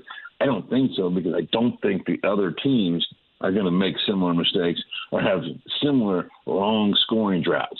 You go more than 5 minutes without scoring. I mean, that's a rare thing in college basketball. That is, you look at the advanced analytics, that's that's on the right side, extended scoring droughts. That's the long category. I think Indiana's going to have to get more production. I think Miller Kopp would be the first guy you look at. He needs to make some shots. And I think it would probably help them, benefit them, to run a little more action to get him shots more frequently. The Indiana also only took 6 threes in that Michigan game. That's a very low number of three-point attempts. And it's very difficult to have a highly efficient offense when you take very few threes. So I think you look at Miller Kopp, he can get you some more threes. I certainly think, Trey Galloway is very capable. Those are probably the 2 guys you look at the most. And then with Malik Reneau, he had some moments in the Purdue game where, he actually made a move on Zach Edey a couple times. And you say, okay, well, if he can do that twice in each half, there's 8 points. You get 8 points out of Malik Reneau, that's starting to get pretty helpful. So I think there are ways they can do it, but I don't think you can be totally dependent and just say, okay, Trace Jackson Davis, Jalen Hood-Schifino, gentlemen, you have to go out and be Superman tonight. I don't think you can do that night in and night out. I don't think it's fair, and I don't think it's sustainable. Jeff Rabjohns is the publisher of Peegs.com, part of the 24/7 Sports Network covering IU. He joins us on the guest line on the Fan Midday Show. You mentioned Kopp. Could he be that third guy? He seemingly has had his fingerprints on the last couple of wins. I mean, obviously the Rutgers win, but what he did defensively the other night against Michigan as well. Absolutely. His defense in the second half, he plays all 20 minutes of the second half at Michigan. He was on Jett Howard at times, and, Jett Howard's projected to be an NBA draft pick. And, Kopp did a really good job, a really, really good job. He played angles well. He anticipated well. Kopp's not going to all of a sudden magically have NBA quickness, but his defensive awareness and his defensive positioning have really improved. It's that old thing of, if the other guy's more athletic than you, you can still give yourself a chance to defend him if you really position yourself correctly and you really anticipate what's likely to happen.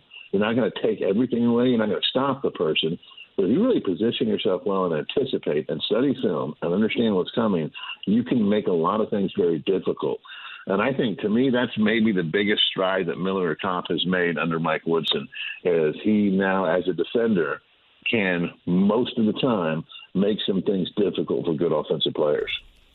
Jeff, if I told you that Indiana-Northwestern in Evanston on February 15th was the battle for second place in the Big Ten, and I told you that in August, the reaction would have been what? The reaction would have been, what have you been doing, man? Did you go out to Vegas and get into the good kush for a month and lose your mind? No, I shouldn't say that on the radio. I'm joking. It's incredibly, it's such a surprise because nobody projected this for Northwestern. And it is really impressive what they've done. I think, Audij and Bubui, certainly have been terrific as a backcourt.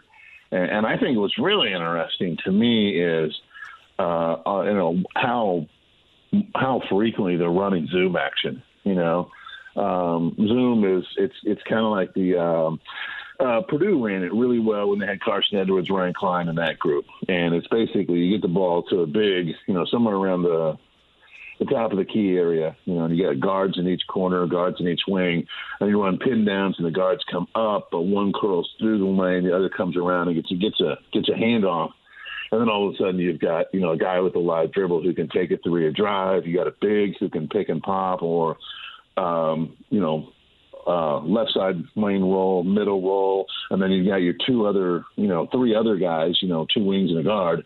Who are moving to spots where they can either get open for a three or they can cut to the basket. But it's really, really good action. And I was looking at some analytics the other day, and I think in their most recent game, I think they ran it almost half the time. Almost half of the possessions were zone stuff. So they're running it really well. And it's tough to guard because if you go under screens, they've got three-point shooters. They're sticking a three in your grill. If you go over screens and you're in trail position, they're just, taking that handoff and turning the corner and just going right in the lane. So it's really good stuff that they're running, and I think that they've got guys who can run it well. They don't have a Carson Edwards. Nobody does, but they've got guys who are Ryan Klein level. And Northwestern, you look at the last 5 games. I think it's the last 5, might be last 10. But they are number 1 in the country in three-pointers attempted off of dribble handoffs. And you remember with that Carson Edwards and Ryan Klein group, Carson Edwards is number 1 in the country. Ryan Klein was number 2 in the country in three-pointers made off dribble handoffs. And it was all off that Zoom action. So I think that's for Indiana. I believe that's job 1. You have to properly defend the Zoom action. Because if you don't, I don't care if you win the rebounding battle. I don't care if you win the turnover battle. If you don't properly defend the Zoom action, you're highly likely to lose the game no matter what else you do. So in my eyes, I think that's job 1 for Indiana going into the Northwestern game. Last thing, Jeff, about 3 weeks to go here in the regular season, and pretty soon it's going to be March. I'm hesitant to base all of my evaluation on the league on the tournament because the Big Ten, while they're going to have a bunch of teams in, they're probably going to have a bunch of teams on the 7, 8, 9 line. Are you concerned at all about the league and just the performance of any team, whether it be Indiana or Purdue or Northwestern, any team that's going to be an NCAA tournament team with the way that the league is officiated, maybe compared to other leagues nationally? And I know that's been a talking point. We all know about the Big Ten's championship drought for one of their teams, and a lot of people have talked about the physicality and what's allowed and what's not allowed as far as Big Ten officiating is concerned. Does that continue to be a concern for you? 100%. I think that's one of the things that the league has to address, and they are working on it. They brought in Terry Weimer, who's very respected, been a Final Four official a number of times, and he's now the head of officiating.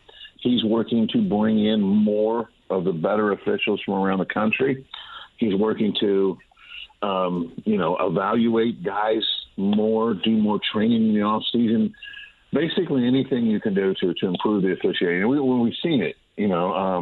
Guys like John Higgins, who I believe has the most Final Fours worked of any active Division I official, they've been able to get him to do some Big Ten games. where before it just didn't happen. They still need more of the better officials to be involved with more Big Ten games, but there's a clear concentrated effort. And it's one of those things, it's like turning around an aircraft carrier. You don't just spin the wheel and all of a sudden, boom, okay, now we're going the other way. It's going to take a while to turn it, but there is concentrated effort. So I'm optimistic they get something done. But that's early in the process. As far as the league goes, it's still a concern. And because, too many teams in the Big Ten still play tackle basketball, where there's clutching and grabbing and holding and all this stuff on purpose. And it's just a stupid way to play the game. It's an awful way to play the game. It is an ugly way to play the game. Watch Alabama play. Passing, movement, shooting, spacing, getting space for guys to make dribble moves, getting space for guys to get shots. Other people are playing a much more modern brand of basketball. And you see it impact the Big Ten in two main ways. Number one, in the NCAA tournament. Big Ten teams that are used to getting away with certain things going to a Big Ten tournament and do certain things, and all of a sudden, they're like, well, wait a minute, why is that a foul now? Well, because it is in pretty much every other league in college basketball. The Big Ten is the outlier. The Big Ten, from an officiating standpoint, is the problem. I hear some people say, well, they need to toughen up out there in the Pac-12 and then the SEC and then the Big 12 and then the Big East and then the ACC. And you're like, wait a minute, you want everybody else to change? I mean, if you're sitting there as a league complaining about everybody else, maybe the problem is you. So that's my opinion. I think the other way it shows up is in recruiting. You look at the 5-star players, and the Big Ten oftentimes gets the fewest of any league in the country. So it's one of those things where style of play, and I can tell you this, as much as I cover recruiting, I can tell you this too. Other schools get clips of really rough physical Big Ten play, and they send them to kids that they're recruiting who are kids who are, let's say a kid is getting recruited by, I'm just making up, Indiana, Purdue, Michigan, Michigan State, and Virginia and Clemson. And what Virginia and Clemson would do is grab clips of really, really physical play involving those Big Ten teams and send them to the recruiter and say, you want to get beat up every night like this? So the style of plays had an impact in how much top-end talent the Big Ten gets. Yeah, it doesn't surprise me that they would use that. It is a concern. Yeah, I mean, it just becomes, at some point, it's not a narrative anymore. It's just reality because the results have backed that up, that there's been a little bit of a disconnect there between how good Big Ten teams have looked November through February and what has ended up happening in March. You could check out all of Jeff's work and his entire talented team of writers, Trevor Andershock, Jared Kelly, etc., over at Peegs.com, at Jeff Rabjohns on Twitter, Hoosiers and Cats tomorrow night, 9 o'clock tip from Evanston. Thanks so much, Jeff. Always great to catch up. Hey, man. Appreciate it. You guys have a great week. Talk to you. Thanks, Jeff. The great Jeff Rabjohns. It bothers me that sometimes you'd be watching these games and it's barely even basketball. And then the first half will change to the second half. Suddenly everything that wasn't a foul in the first half becomes a foul in the second half. But the way that I know we were on the Indiana topic there with Jeff Rabjohns, but the way that Northwestern beat up Zach Edey, and really all teams really beat up Zach Edey, you want those things to be fouls. You don't want to give teams the benefit of the doubt just because the dude's 7'4" and he looks like a mountain. You want fouls to be fouls, and I think too often with either inconsistency or even wild swings in game, in a 40-minute basketball game, there have been a lot of problems and a lot left to be desired when it comes to Big Ten officiating.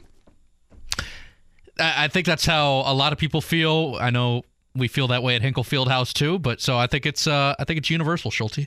Yeah, maybe just a college basketball thing. You have any buddies that rushed the court the other night for Xavier? Well, as you know, I do some advisory work for my old fraternity as the house dad. So yeah, I knew some guys on the floor. I did not know you were a house dad. Yeah, I know most of your LinkedIn page, but I did not know house dad. House dad is not on the LinkedIn page, okay. But I do enjoy it. But no, they had a good time. I was happy for them. I was happy. I will say I did not stay at the house that night. Gotcha. Well, it was a relief, I think, with the season being as rocky as it is, and the fact really that Butler's been run off the court they a deserved lot it this year. It was kind of a an exhale, I feel like, for everybody involved with Butler. The kids deserved it, especially the juniors and seniors that came in during the peak of COVID. But we have a lot of dumb conversations when it comes to sports radio, and I know that even as a host, that sometimes I bring up stupid things, but the one that just drives me up the wall is the whole court storming. Should they storm the court? I mean, come on, look at this pro. They were in the Final Four back-to-back years. Yeah, Who cares, guys? It's 20-year-old kids. Who cares? It's fun. Have you court stormed before, by the way? We beat number 1 Villanova my senior year. Yeah, okay. We did it. Was that the Jorgensen game where he hit the three from the dog's ear? No, it was the one before. It was the Kamar Baldwin up and under Gotcha. game. Yeah. And he was just a freshman then, right? Yeah, I was at that game as well. Oh, you were there. So I didn't court storm. You probably saw me act like an idiot. I was the kid wearing a corduroy blue suit in the dog pound. That was. Yeah, I was the guy wearing blue. I remember the Butler-Gonzaga game from Rosie Jones buzzer beater as well, which was also you a were court there, right, storm. I fake court stormed because we were down low on the lower level, so we stormed with the students, but I was a senior in high school at the time. Rosé. Still. But this is weird. The only time I ever stormed the court, and I have really no affiliation to Notre Dame basketball whatsoever, but my folks are from South Bend, and my dad's best friend from high school, we always called him Uncle Steve, and his son was my age, and he was at Notre Dame, and I was a senior in high school, and he's like, hey, let's go to a game. It was like the Troy Murphy Notre Dame teams. Mm-hmm. Martina Inglesby hit a runner to beat Troy Bell's Boston College team to give Notre Dame the outright Big East lead, and we were in the student section. Everybody started running, so I was like, I'm going to rush too. Okay. And it was great. It was a lot of fun to rush the court. I can understand why people want to do it, and I don't know why everybody gets kind of all in a tizzy about it. Like, some kid in Indiana is supposed to care about what Indiana was in 1993.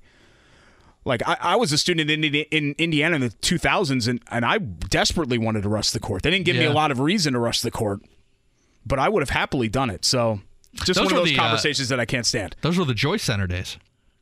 Joyce Center, yeah. The big, like, retro 70s bubble, basically. Yeah, I love the Joyce Center. That's Derek Schultz. I'm Brendan King. Jimmy Cook is here. Quick timeout. Mike Chappell's coming up at 2 o'clock. And again, your input later on in the 2:30 hour. Shane Steichen, the new head coach of the Indianapolis Colts. Back next. Whether it's audiobooks or all-time greatest hits, long live listening to your favorites. Learn more about Kisqali Ribociclib 200 milligrams at KISQALI.com and talk to your doctor to see if Kisqali is right for you. Brendan King, Derek Schultz, Jimmy Cook, DriveHubler.com studio. Mike Chappell coming up in just a few minutes. Chappie calling in from the Colts complex, I'm sure, where he's working on his story. Post Shane Steichen introductory press conference with Chris Ballard and Jim Irsay. Liked what we heard out of Shane Steichen, but of course there is a long way to go, including probably drafting a quarterback. And I will say, I am a... Take the Schultz, probably right out of it. I will say, I am a Bryce Young supporter. I'm a Bryce Young fan. I'm a Bryce Young diehard, specifically in a Colts uniform. So to hear Jim Irsay say that today, that brought a little smile on my face. I worry about him holding up physically.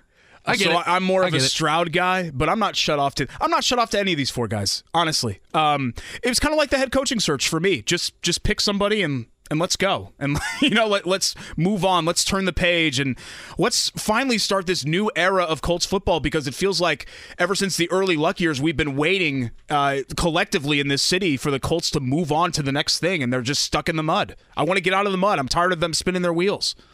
We will talk about that and more with the great Mike Chappell. That's coming up next right here at the top of the hour. Brendan King, Derek Schultz, Jimmy Cook coming back with Chappie next. Whether it's audiobooks or all-time greatest hits, long live listening to your favorites. Learn more about Kisqali Ribociclib 200 milligrams at KISQALI.com and talk to your doctor to see if Kisqali is right for you. Final hour, Fan Midday Show alongside the talented and capable Brendan King. I am the less so Derek Schultz. Jimmy Cook here as well, running the controls. Back to B, I was getting some text messages. I appreciate people being like, hey, it's cool to hear you back on the radio or whatever again. I just like the fact that I have the opportunity to just hop on the bike and see if I can still pedal it and not fall over and scrape my knee and you're kicking butt, man. Fall into the gutter or anything like that. So it is fun to kind of hop on here and play pretend for another 3 hours. And what a day to do it, right? Shane Steichen announced as the new Colts head coach. We talked a little college hoops, our only departure from the Colts today with Jeff Rabjohns. But the guest parade continues next with a longtime friend of mine and a longtime coverer of the Colts, the dean of Colts coverage, as you will, and no stranger to this station. It's our friend Mike Chappell, fresh off that press conference. And Chap, I actually love the fact, before we get to Shane Steichen and football stuff, I know that people are going to approach it maybe differently. I love the fact that Shane Steichen wore his emotions on his sleeve and seemed very humble and had a laundry list of people to thank as well. I barely know anything about Shane Steichen, and I'm not going to pretend like a 40-minute press conference is going to tell me everything I need to know about the man. But first impression for me, I just like the way that he presented himself personally. How did you feel about it from being in the room there over at West 56th Street? Yeah, same. There were, 4, 5, 10 times that he really was choked up, and he sort of had to gather himself. Of course, he also had his little daughter prancing in front of him, waving at him, which probably got him a little bit more. But yeah, and that's what this time is for. That's what this occasion is for. This is the pinnacle of his athletic career. This is what he set out to do, and he took 2 or 3 minutes to thank everybody from his high school coach to Nick Sirianni and everybody in between. So, and it was obvious that it meant something to him. Now, part of it might be that he's probably running on fumes from the last few days, but still, it's always good to see the personal side of someone, because generally once we get into a season or whatever, you just don't get those opportunities because they're locked into what they're doing. Today was a perfect opportunity to do that, to show who he is. And I thought for the most part he did. Hey, Chap, from a broad perspective, what did you just think of the guy in general terms? You cut it out on me. What was that? I'm sorry. Sorry, Chap. In general terms and just being broad, what did you think of the guy? Very deliberate. Again, you get past the emotion, and this guy's going to be, he's going to sort of be like Frank, that he's going to wear our ass out on process, detail, preparation, takes you to Sunday. If you don't like that, then this guy's going to wear you out. But that's what it is. And I think the difference is going to be is he's a little more demonstrative than Frank. Certainly on the sideline, I think he will be. I don't know that he will be interacting with us, but he's just a very detailed guy. He knows what got him here. He knows what's going to help him succeed here.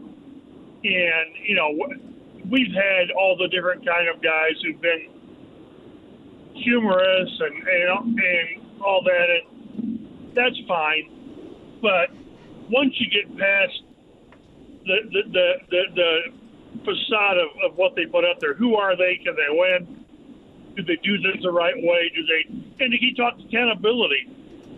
The last couple of years, what we've really heard from the Colts complex secondhand is that there wasn't enough accountability when someone screwed up. I'm still not sure that we're going to get that on a Wednesday press conference, that, hey, this guy messed up and we're going to hold him accountable. I don't think a coach has to do that in public, but the coach has got to hold players accountable in meetings, in position meetings, in team meetings, and I get the impression that's what he's going to do. That's what Nick Sirianni did here with his receivers and the offensive players. So there's a way to do it. It's not to belittle players in public, but you hold people accountable. And from what a lot of people have said, that was less and less the case the last few years with Frank. And if that's true, then that can't be that way. So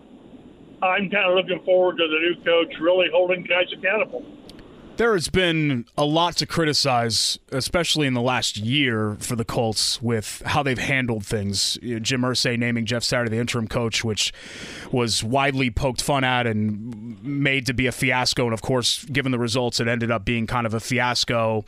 And just in general, with how this franchise has done things, Chap. But just looking at this process, and I get that there are results to come, and there are all these things that are going to be able to judge whether Shane Steichen was the right hire.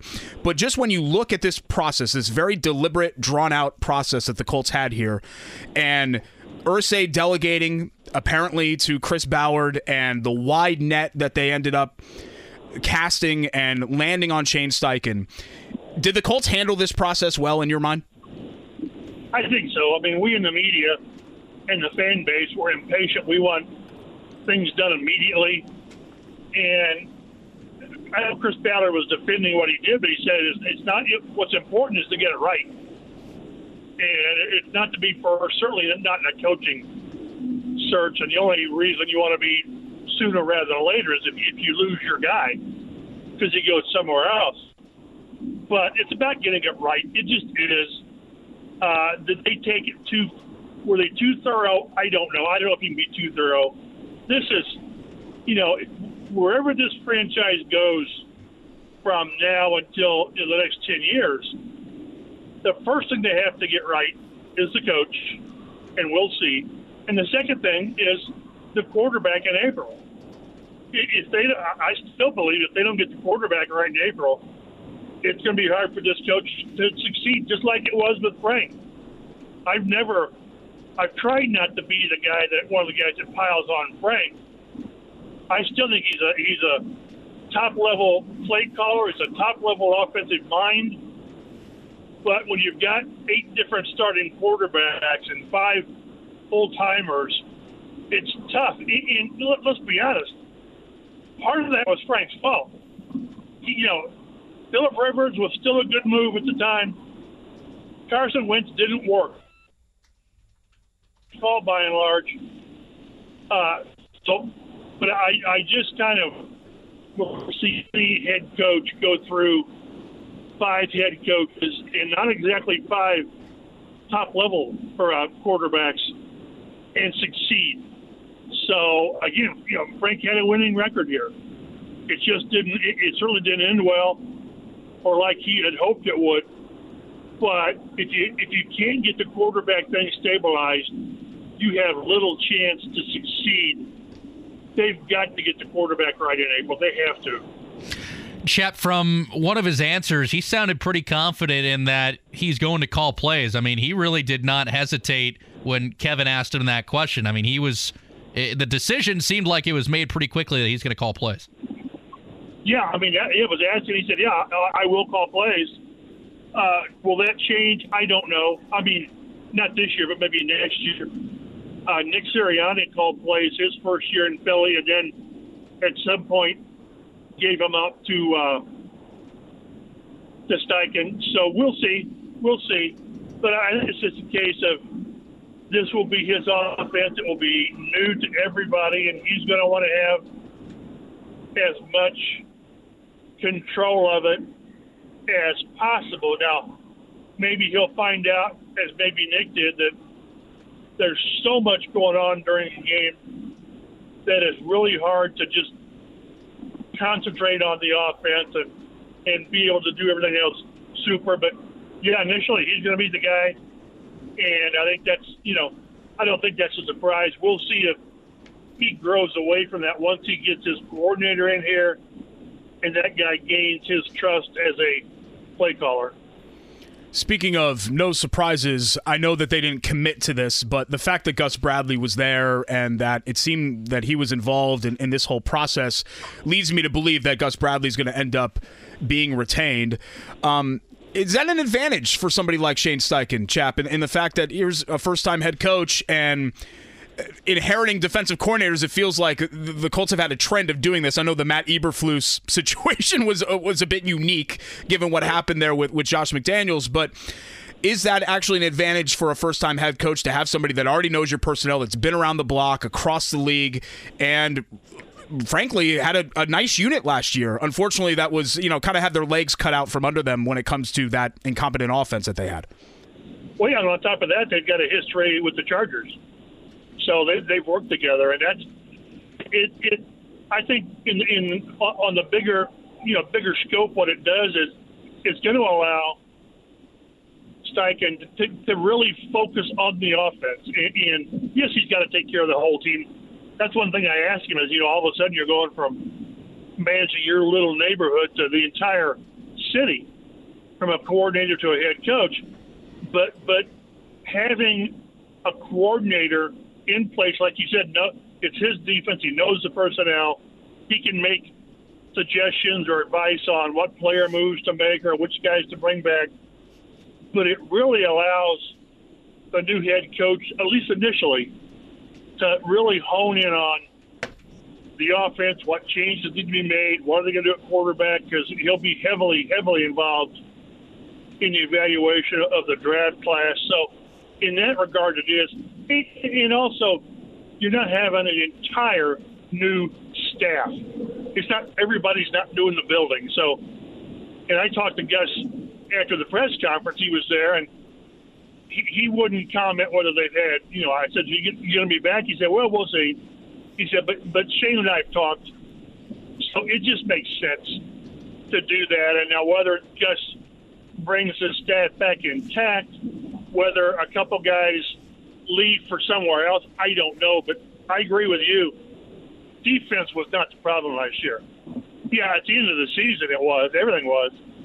But that defense was playoff caliber until it simply wore down, having to carry an awful offense, and then injuries started piling up. And, oh, by the way, it didn't have Shaq Leonard the entire year.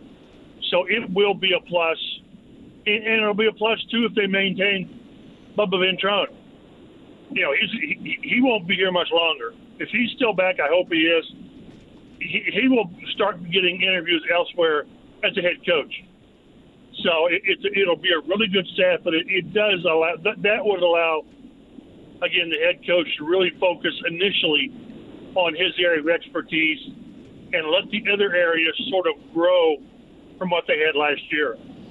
Chap, a couple times in the press conference, Chris Ballard was saying that him and Jim Irsay were, quote, on the same page, whether that was talking after the year in Houston and then meeting together to talk about the coaching search. I know that was maybe up in the air before Irsay talked about that Ballard was going to come back. Do you get the sense that those two are truly on the same page together? Yeah, yes, I do. I do. And hopefully, my hope is that the owner goes back to being an owner primarily and allows the people he's hired to do their job. I thought in the last 13 months, or whatever it's been, the owner has allowed his emotions to kind of guide things, and that's never a good thing. With Carson Wentz, which I think most people in the organization were on board with, moving on from him, firing Frank, that was the owner. And benching Ryan, that was the owner. Bringing in Jeff Saturday, that was the owner.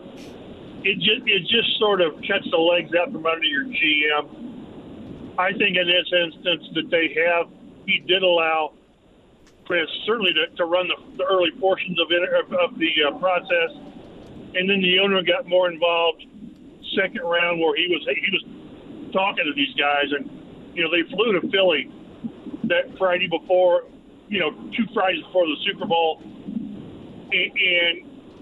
but you've got to have input. It's your team. It's your business.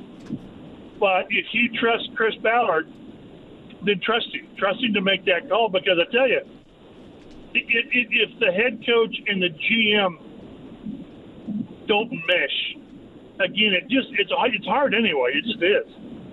But if you got a GM who has a head coach forced on him or reluctantly accepts that guy, it's just tough. So I do think that Irsay let him make this call with a lot of input and say, okay, then you make the call. And, that might be with the quarterback too. And if I'm Chris Ballard and this is, his shot to maintain his job in the long term, I want to go down with my head coach and my quarterback. Then if it doesn't work, you say, well, I had my guys. And if it doesn't, if it does work, then then good for everybody. But if it's going to fail, I want to fail with my guys. And I hope there will still be times when the owner needs to step in, intervene, and assert his authority. But by and large, you've got a GM for a reason. Let him do his job. And if at some point you don't trust him to do his job, you fire him.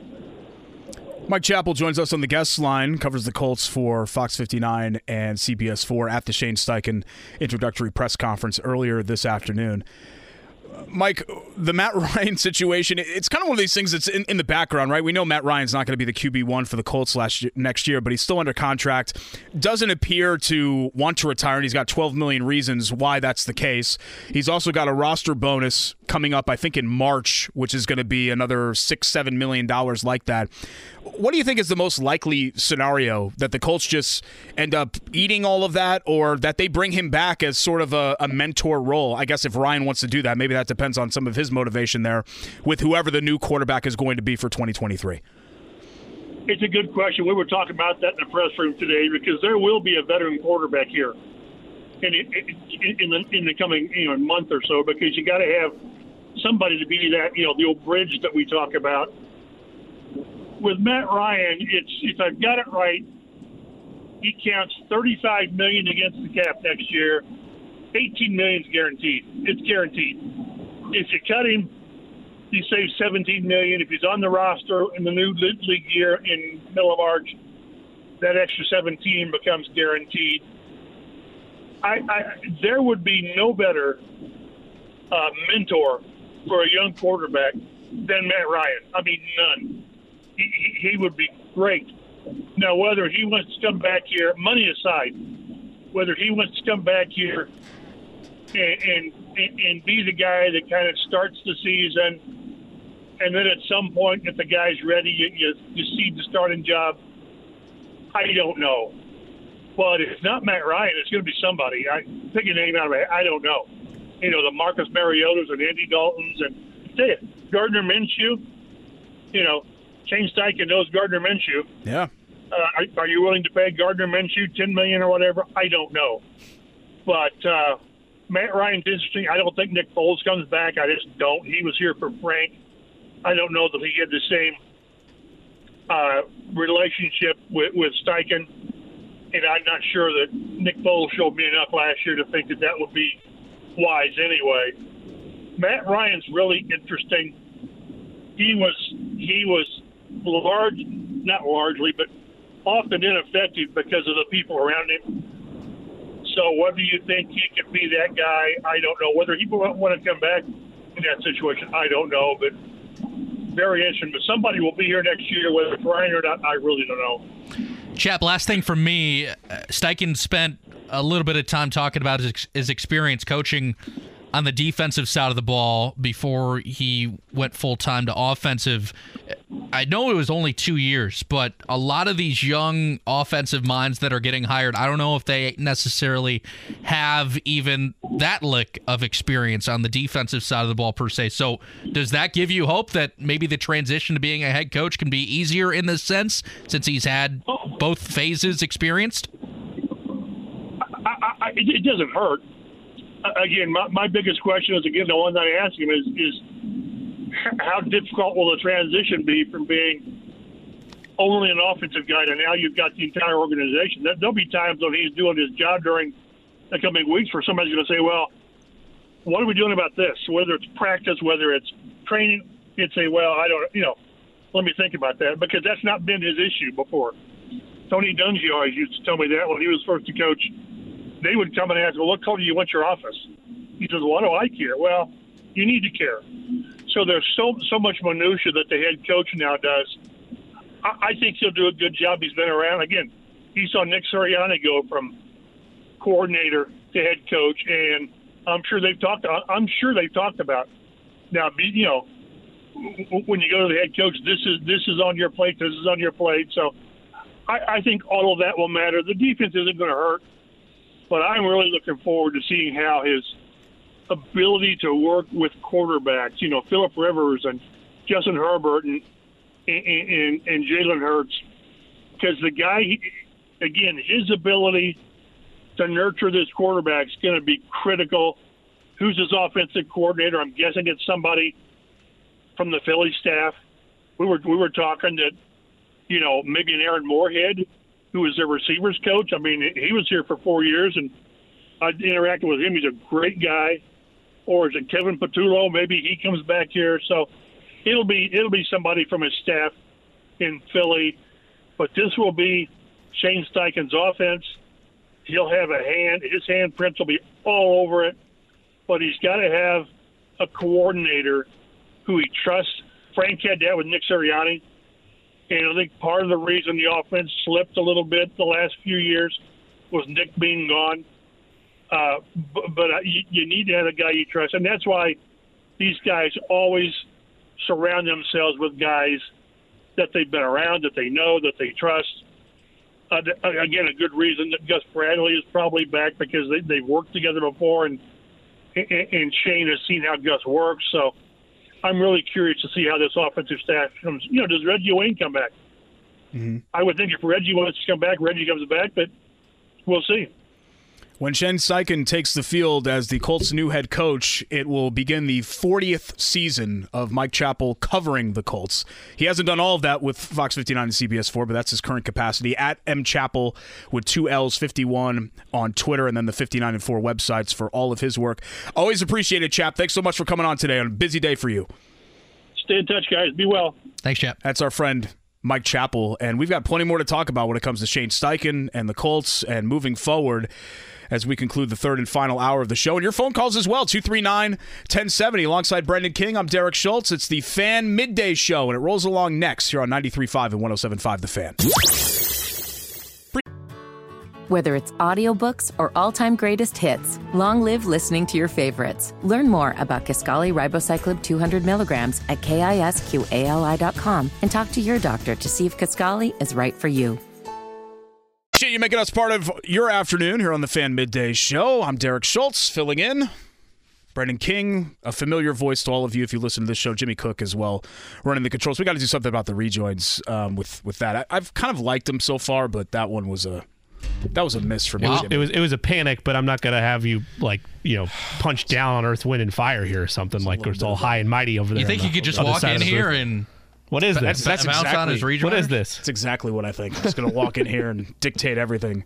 Wild you West let me next choose time my now. chair. Can't I choose the rejoin music as well? It's Will Smith the rest of the way. No, you're not John. You're not only JMV can choose his rejoiners. I have noticed, though, here in the chair, I made the wrong choice because Brendan, if you guys are in your car listening, you have no idea what I'm talking about. But if you're watching on the YouTube stream, which we have a very active live chat apparently on the YouTube stream, Brendan, you have great hair, so that helps. I do not have great hair.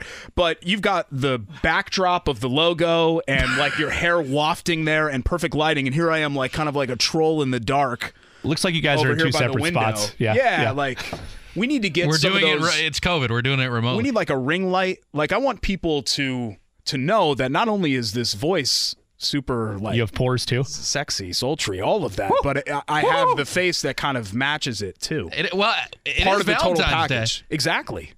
Are you doing anything to Jimmy? You're married, right? I am. Okay, you're not married. Not married. Okay. Well, are you doing anything for Valentine's Day though, BK? No, I'm not. I didn't know if you wanted me to mention that publicly, but I went for it anyway. It's okay. Jimmy, what do you do for? Do you and your wife have like a go-to Valentine's Day thing? Or is Valentine's Day a big deal? It is. Flowers, chocolates, all that fun stuff. I'm going to be cooking tonight. It's going to be warm enough. I think I'm going to break out the grill, some burgers and some brats. Oh, boy. And then part of that was people are well more prepared than I was, but by apparently the second week of January, you shouldn't be trying to book reservations at nice restaurants. No, that was my fault. Lesson before. So we're now going on Thursday to Roma in Carmel. Oh, nice. So, that's a great spot. Make dinner, figure it home, and then still get the reservation and I kind of want to eat on Thursday. Burgers and brats. I want to be your Valentine. If you're going to make grilled burgers and brats in February, that's well, I would have invited you to not undercut my last rejoin. That's right. What are you going to do? I've kind of noticed that I only work with two people at a time in the studio who are married. Like the last time this happened was Vince Welch was here, and I was just getting roasted for being single, and then I'm just No, man, live your life. You still have the great hair. You're still young. You're a rising baseball broadcasting star. Well, I'm jealous of you in a lot of ways, man. Oh, come on. I go to bed at 9:30 every night. That's okay. So There's you've nothing got wrong a with far that. more interesting life than what I've got going on Well, right the kids now. wear you out, right? Well, yeah, just one, thankfully. Just individual, one. Okay. yes. Yeah. Not The kid wears you out. Cattle over them, yes. Just the kid. The kid does wear me out. Just one active 6-year-old ends up wearing me out. But I'll be 40 later this month. So, yeah. Yes. I made it. Congratulations. I still have most of my hair. It is going gray, but That's okay. still have most Hey, of you it. look great. But thank you for saying that. Happy Valentine's Day to all of you out there. It's for probably listening. you're older than Shane Steichen. I am, which is weird. It's weird when you get to the first stage of that is when you start becoming way more older than the college athletes, right? Athletes, or just professional athletes. And then professional athletes, and then you start becoming older than coaches, and then it gets really weird. But yeah, that's kind of just that's where I'm at. It used to be weird to me that I'd see people that were born in the 90s, like, oh my God, they're born in the 90s, and now us too. These athletes are born in the 2000s. Yeah, in a lot of cases, and that's. There are getting old. There are no happy feelings opening a program and looking at the date of births on player rosters at the end. Like that's a feeling that everybody has at some point. Well, here's something really awkward for you. Our opening day roster this year, it's gonna have a bunch of former Cubs high school draft picks, and there's gonna be Schultz. I can't believe I'm saying this. There's gonna be some 2003s on that roster. Oh boy! So they were maybe not even born for the Mark Pryor, Kerry Wood. Correct.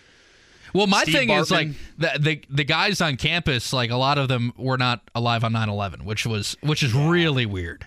That is, it's definitely strange. I mean, we're getting to the point now, guys. This is kind of sad to we say. can connect with you on this. Don't feel too bad.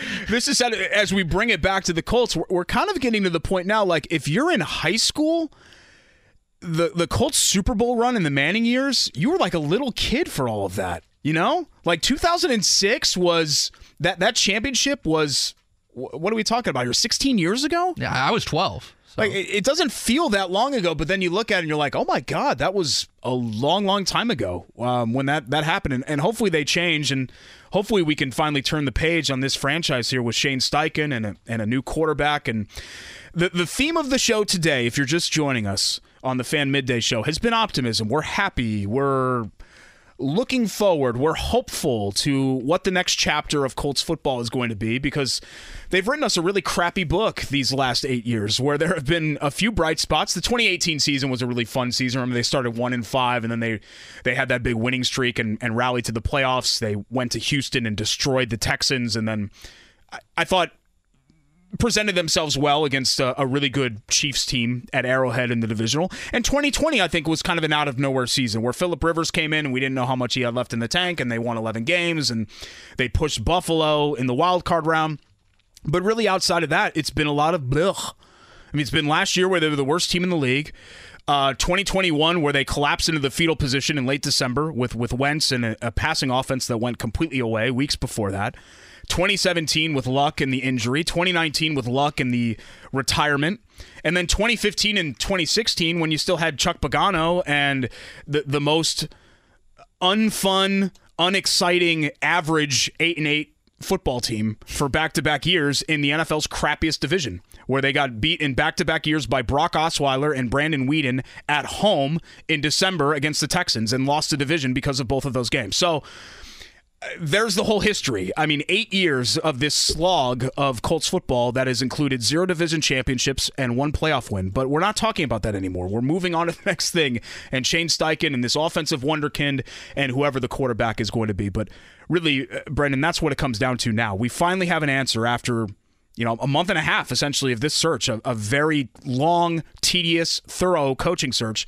Now the next question is, okay, who's under center? Because where the Colts are going in the future, it's all going to matter on. You don't just have to get Shane Steichen right. You got to get the QB right too. Well, and folks around here should be able to enjoy it. It's kind of the court storming conversation we were having earlier. If you've been in college the last 3 years, that means you entered college during the peak of COVID. You had all the restrictions. Probably had to wear a mask in class. You probably had to do classes online, and you just didn't get that full college normal experience. And kind of the same thing. Colts fans, especially kids, have not gotten a great experience over the last few years. Really, the only happy time was Phil Rivers making the playoffs. But other than that, you've been pretty disappointed, especially if you're a young Colts fan. So they should enjoy a day like today where you get maybe the next big thing coming to Indianapolis. And by the way, the Cardinals are hiring Jonathan Gannon. So Philly is losing both of their coordinators. And that's it for the NFL coaching cycle. That's it. That's it. We're Cardinals, done. Cardinals and Colts. Happy Valentine's Day. We're the last two, and they both wrap up within, 3 hours of each other. Yeah, so, and from the same team. Pretty incredible that it ended up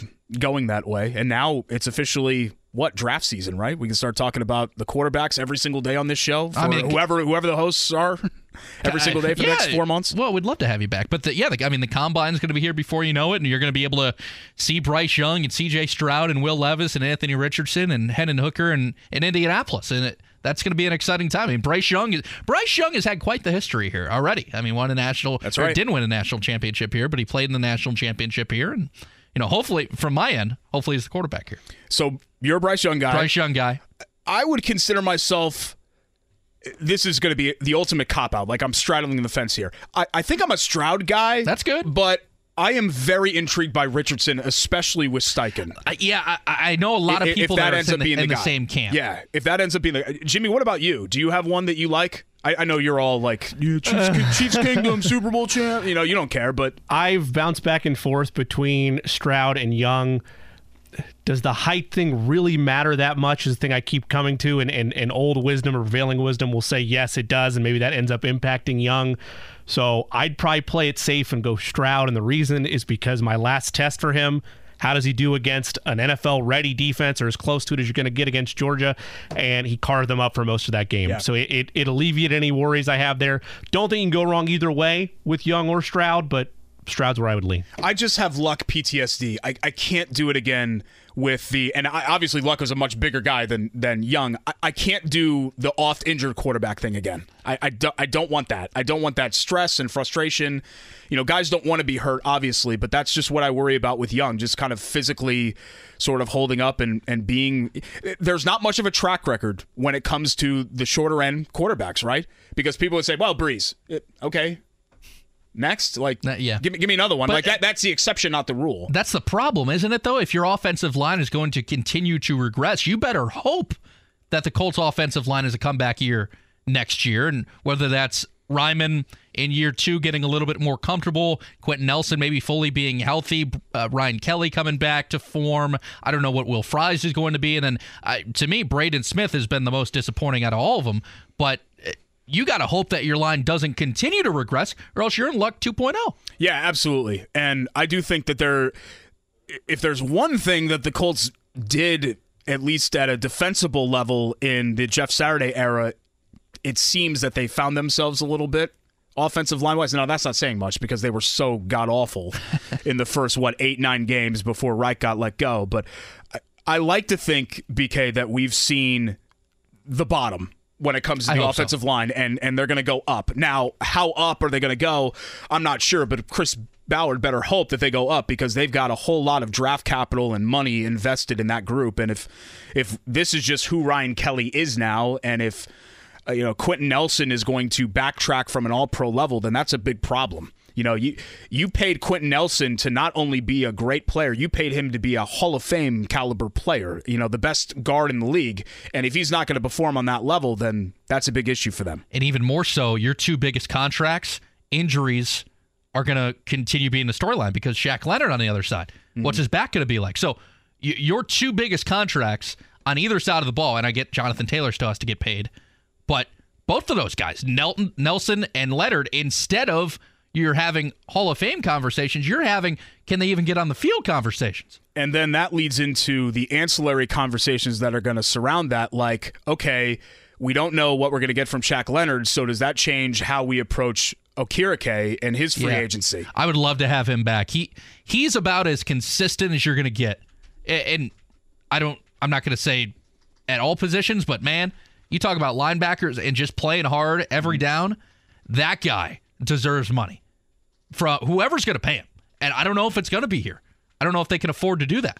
But that guy, when Kevin and I were doing the show about a year and a half ago, we were doing our all training camp teams from August of 2021.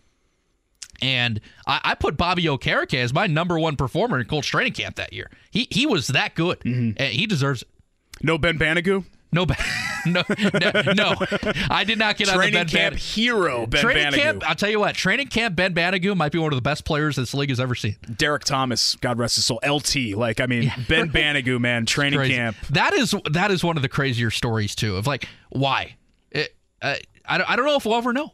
Clearly, the staff at some point stopped believing in him because they weren't even really giving him a chance anymore. Mm-hmm. And I don't know if it's part that or part Banigou. Who knows with the way that goes. But it'll be interesting to see how they approach Akira K. I would love to see Paris Campbell back. I mean, if we're going to kind of venture into that, free agency and next questions now that the Colts have their head coach, because he proved that he could be healthy. And while I've given up on Paris Campbell ever being like the game-breaking, keep-you-up-at-night type player that he was potentially projected to be out of Ohio State, if Paris Campbell is kind of your gadget guy and your third receiver, I think you got a good team. You got a good. I think it's great to have that as a wrinkle in your offense, a guy with his skill set, because he could be really dangerous with the football whenever he touches it. It's just getting that consistency. I don't know if you're still going to get that from Paris Campbell. Gadget guy gives me a little PTSD around here because we've heard for the last 2.5 years, or until he was traded, that Nyheim Hines was going to be a big part of the offense, and then every week you're kind of just sitting there like over and over again. Where is he? Mm-hmm. Maybe Shane Steichen will be different about actually including guys that he says will be included, but how often did we? Nyheim Hines had that 2-touchdown game in Detroit where he was doing the backflips, and you're like, this guy, you pair this guy with JT, yeah. Oh my God, the Colts backfield, it's going to be supreme. And then after that, really things went away. So gadget guy scares me a little bit around here, just based off the track record there. But no, I do. Great for Paris Campbell, and even more so, Paris Campbell maybe mentally finally got over that hurdle, staying healthy for an entire year. And when unquestionably, I think he did. Yeah. When you can do that as a guy, and injuries have been your problem, maybe there's no stopping him, because whatever the sport, I see it every day on the baseball field, Schultz, and a guy mentally struggling, that's the most dangerous injury of all, especially in that game. Same case for this game, but when you pair that with injuries, that's really spooky. I'm glad Paris Campbell got over that. Yeah, you're laying in bed and you're going through the Twitter mentions, and it's got to be not. I know these guys are paid handsomely, right? Yeah. But it's not. We're all human, right? It's not easy to go through that and hear that you're made of glass or whatever. I've been critical of Paris Campbell. I think he admitted as much, that was a big mental hurdle for him, like with his Instagram posts and social and all of that. I look at this roster, guys, and I still think, while we're on the topic of hope, that there are reasons to be optimistic about what they have. They have to get better at the positions that truly matter. I think there's a difference between criticizing Chris Ballard for not being a good GM and criticizing Chris Ballard for not necessarily building his team the right way. I'm far more in the latter category. Like, I don't think Chris Ballard is a bad general manager. I think what he's done blueprint-wise doesn't win in today's NFL. When the pillars of your team are a guard, a right tackle, a slot corner, a running back. Yeah. That's not good enough to really contend. I think you could be pretty good like that, and the Colts have been pretty good in some of those seasons with those core pieces, but I don't think you can win like the Chiefs win when you don't have game breakers at the positions that really matter. But defensively, we saw a good unit last year, and offensively, I still think that it needs help, and you need to add more talent. You always need more talent, but Pittman and Alec Pierce, I thought, really represented himself well as a rookie. If we're banking on the offensive line at least being a competent unit, I think that helps a lot. Obviously, the quarterback play is going to matter. Tight end room with Granson and Jelani Woods, I think there's a lot to like, especially with the latter and what his ceiling can be. I find myself here, Brendan, I'm going to talk myself into a lot of things over the next 6 months, right, with the Colts, while we're kind of, breathing in the hopium, if you will, for this team in a new era. I like that. But I do think that there are reasons to be happy about where the Colts could potentially be.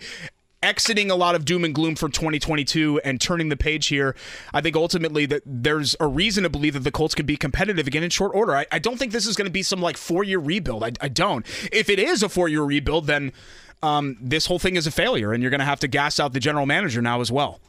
You a Shawshank Redemption fan? I mean, everybody's seen that movie a million times. Morgan right? Freeman. Yeah. Hope's a dangerous thing, Andy. Exactly. Hope will drive a man insane. That's all I feel like this whole town and the teams that we cover, it's all about hope, right? It'll drive the city insane. The Pacers are losing every night now, so what else is there but hope for what the future could be? Or, any of the obviously the two major pro teams, but even when you look at college basketball of what, Indiana, the men's team could potentially be, the women are number 2. So I guess you have more than just hope with them. I mean, they're really good.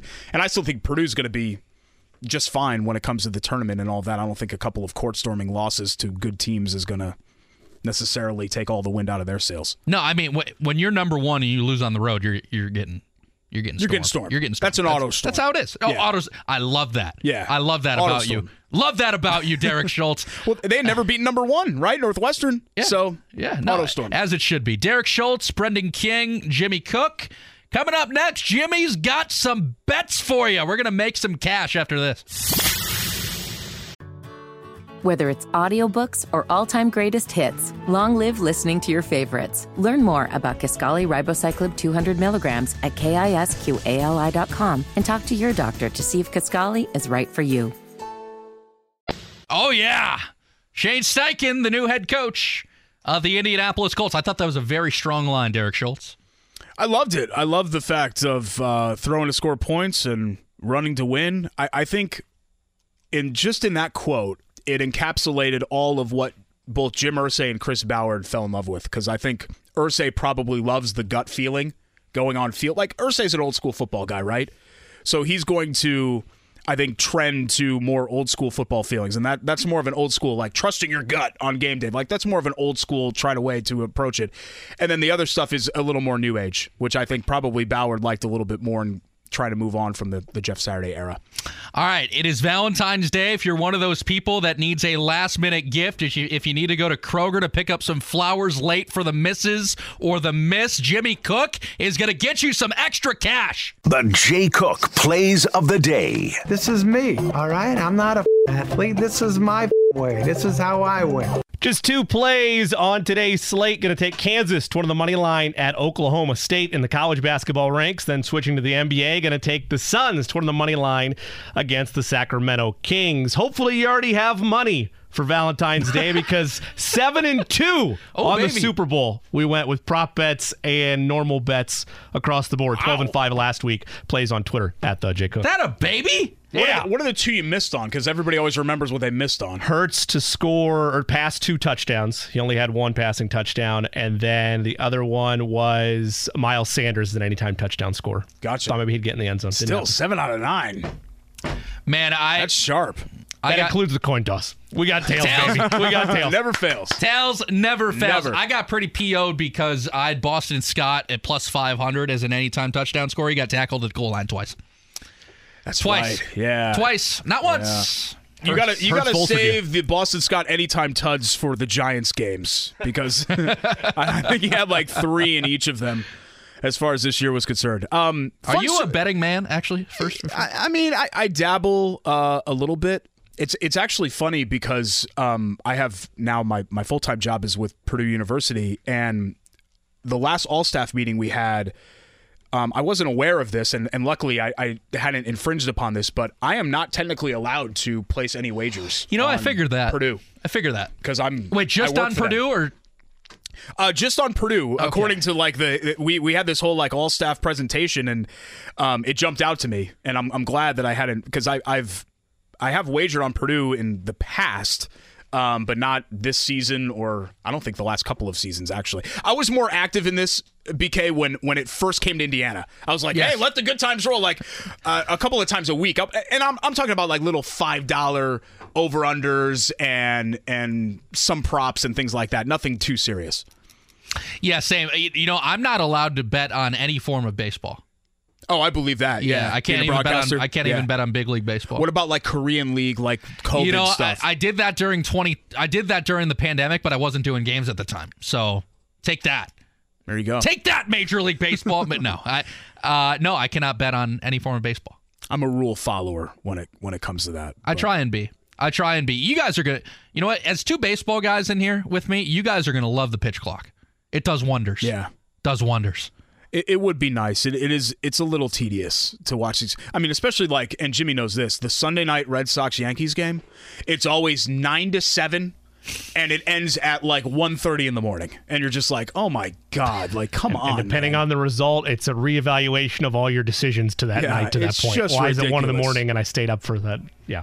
I find myself becoming, and maybe this is part of me just being older and crotchety, I've just become increasingly defensive about baseball because it feels like the only time that... Oh, I'm a purist. Like shows like this or whatever else, the only time we're bringing up baseball is to criticize baseball, you know? And Correct. and I still love to... Baseball's got a lot of issues, don't get me wrong, but I still love to celebrate the things that I love about baseball. Oh, if they ever go to robo-umps, I'm retiring. That's stupid. Oh, boy. Then maybe we shouldn't... We only got about 10 minutes left in the show. I can't do the robo-umps. I am heavily pro. Really? Robo-umps. I can't do it. Yeah. I think you'll still find a way.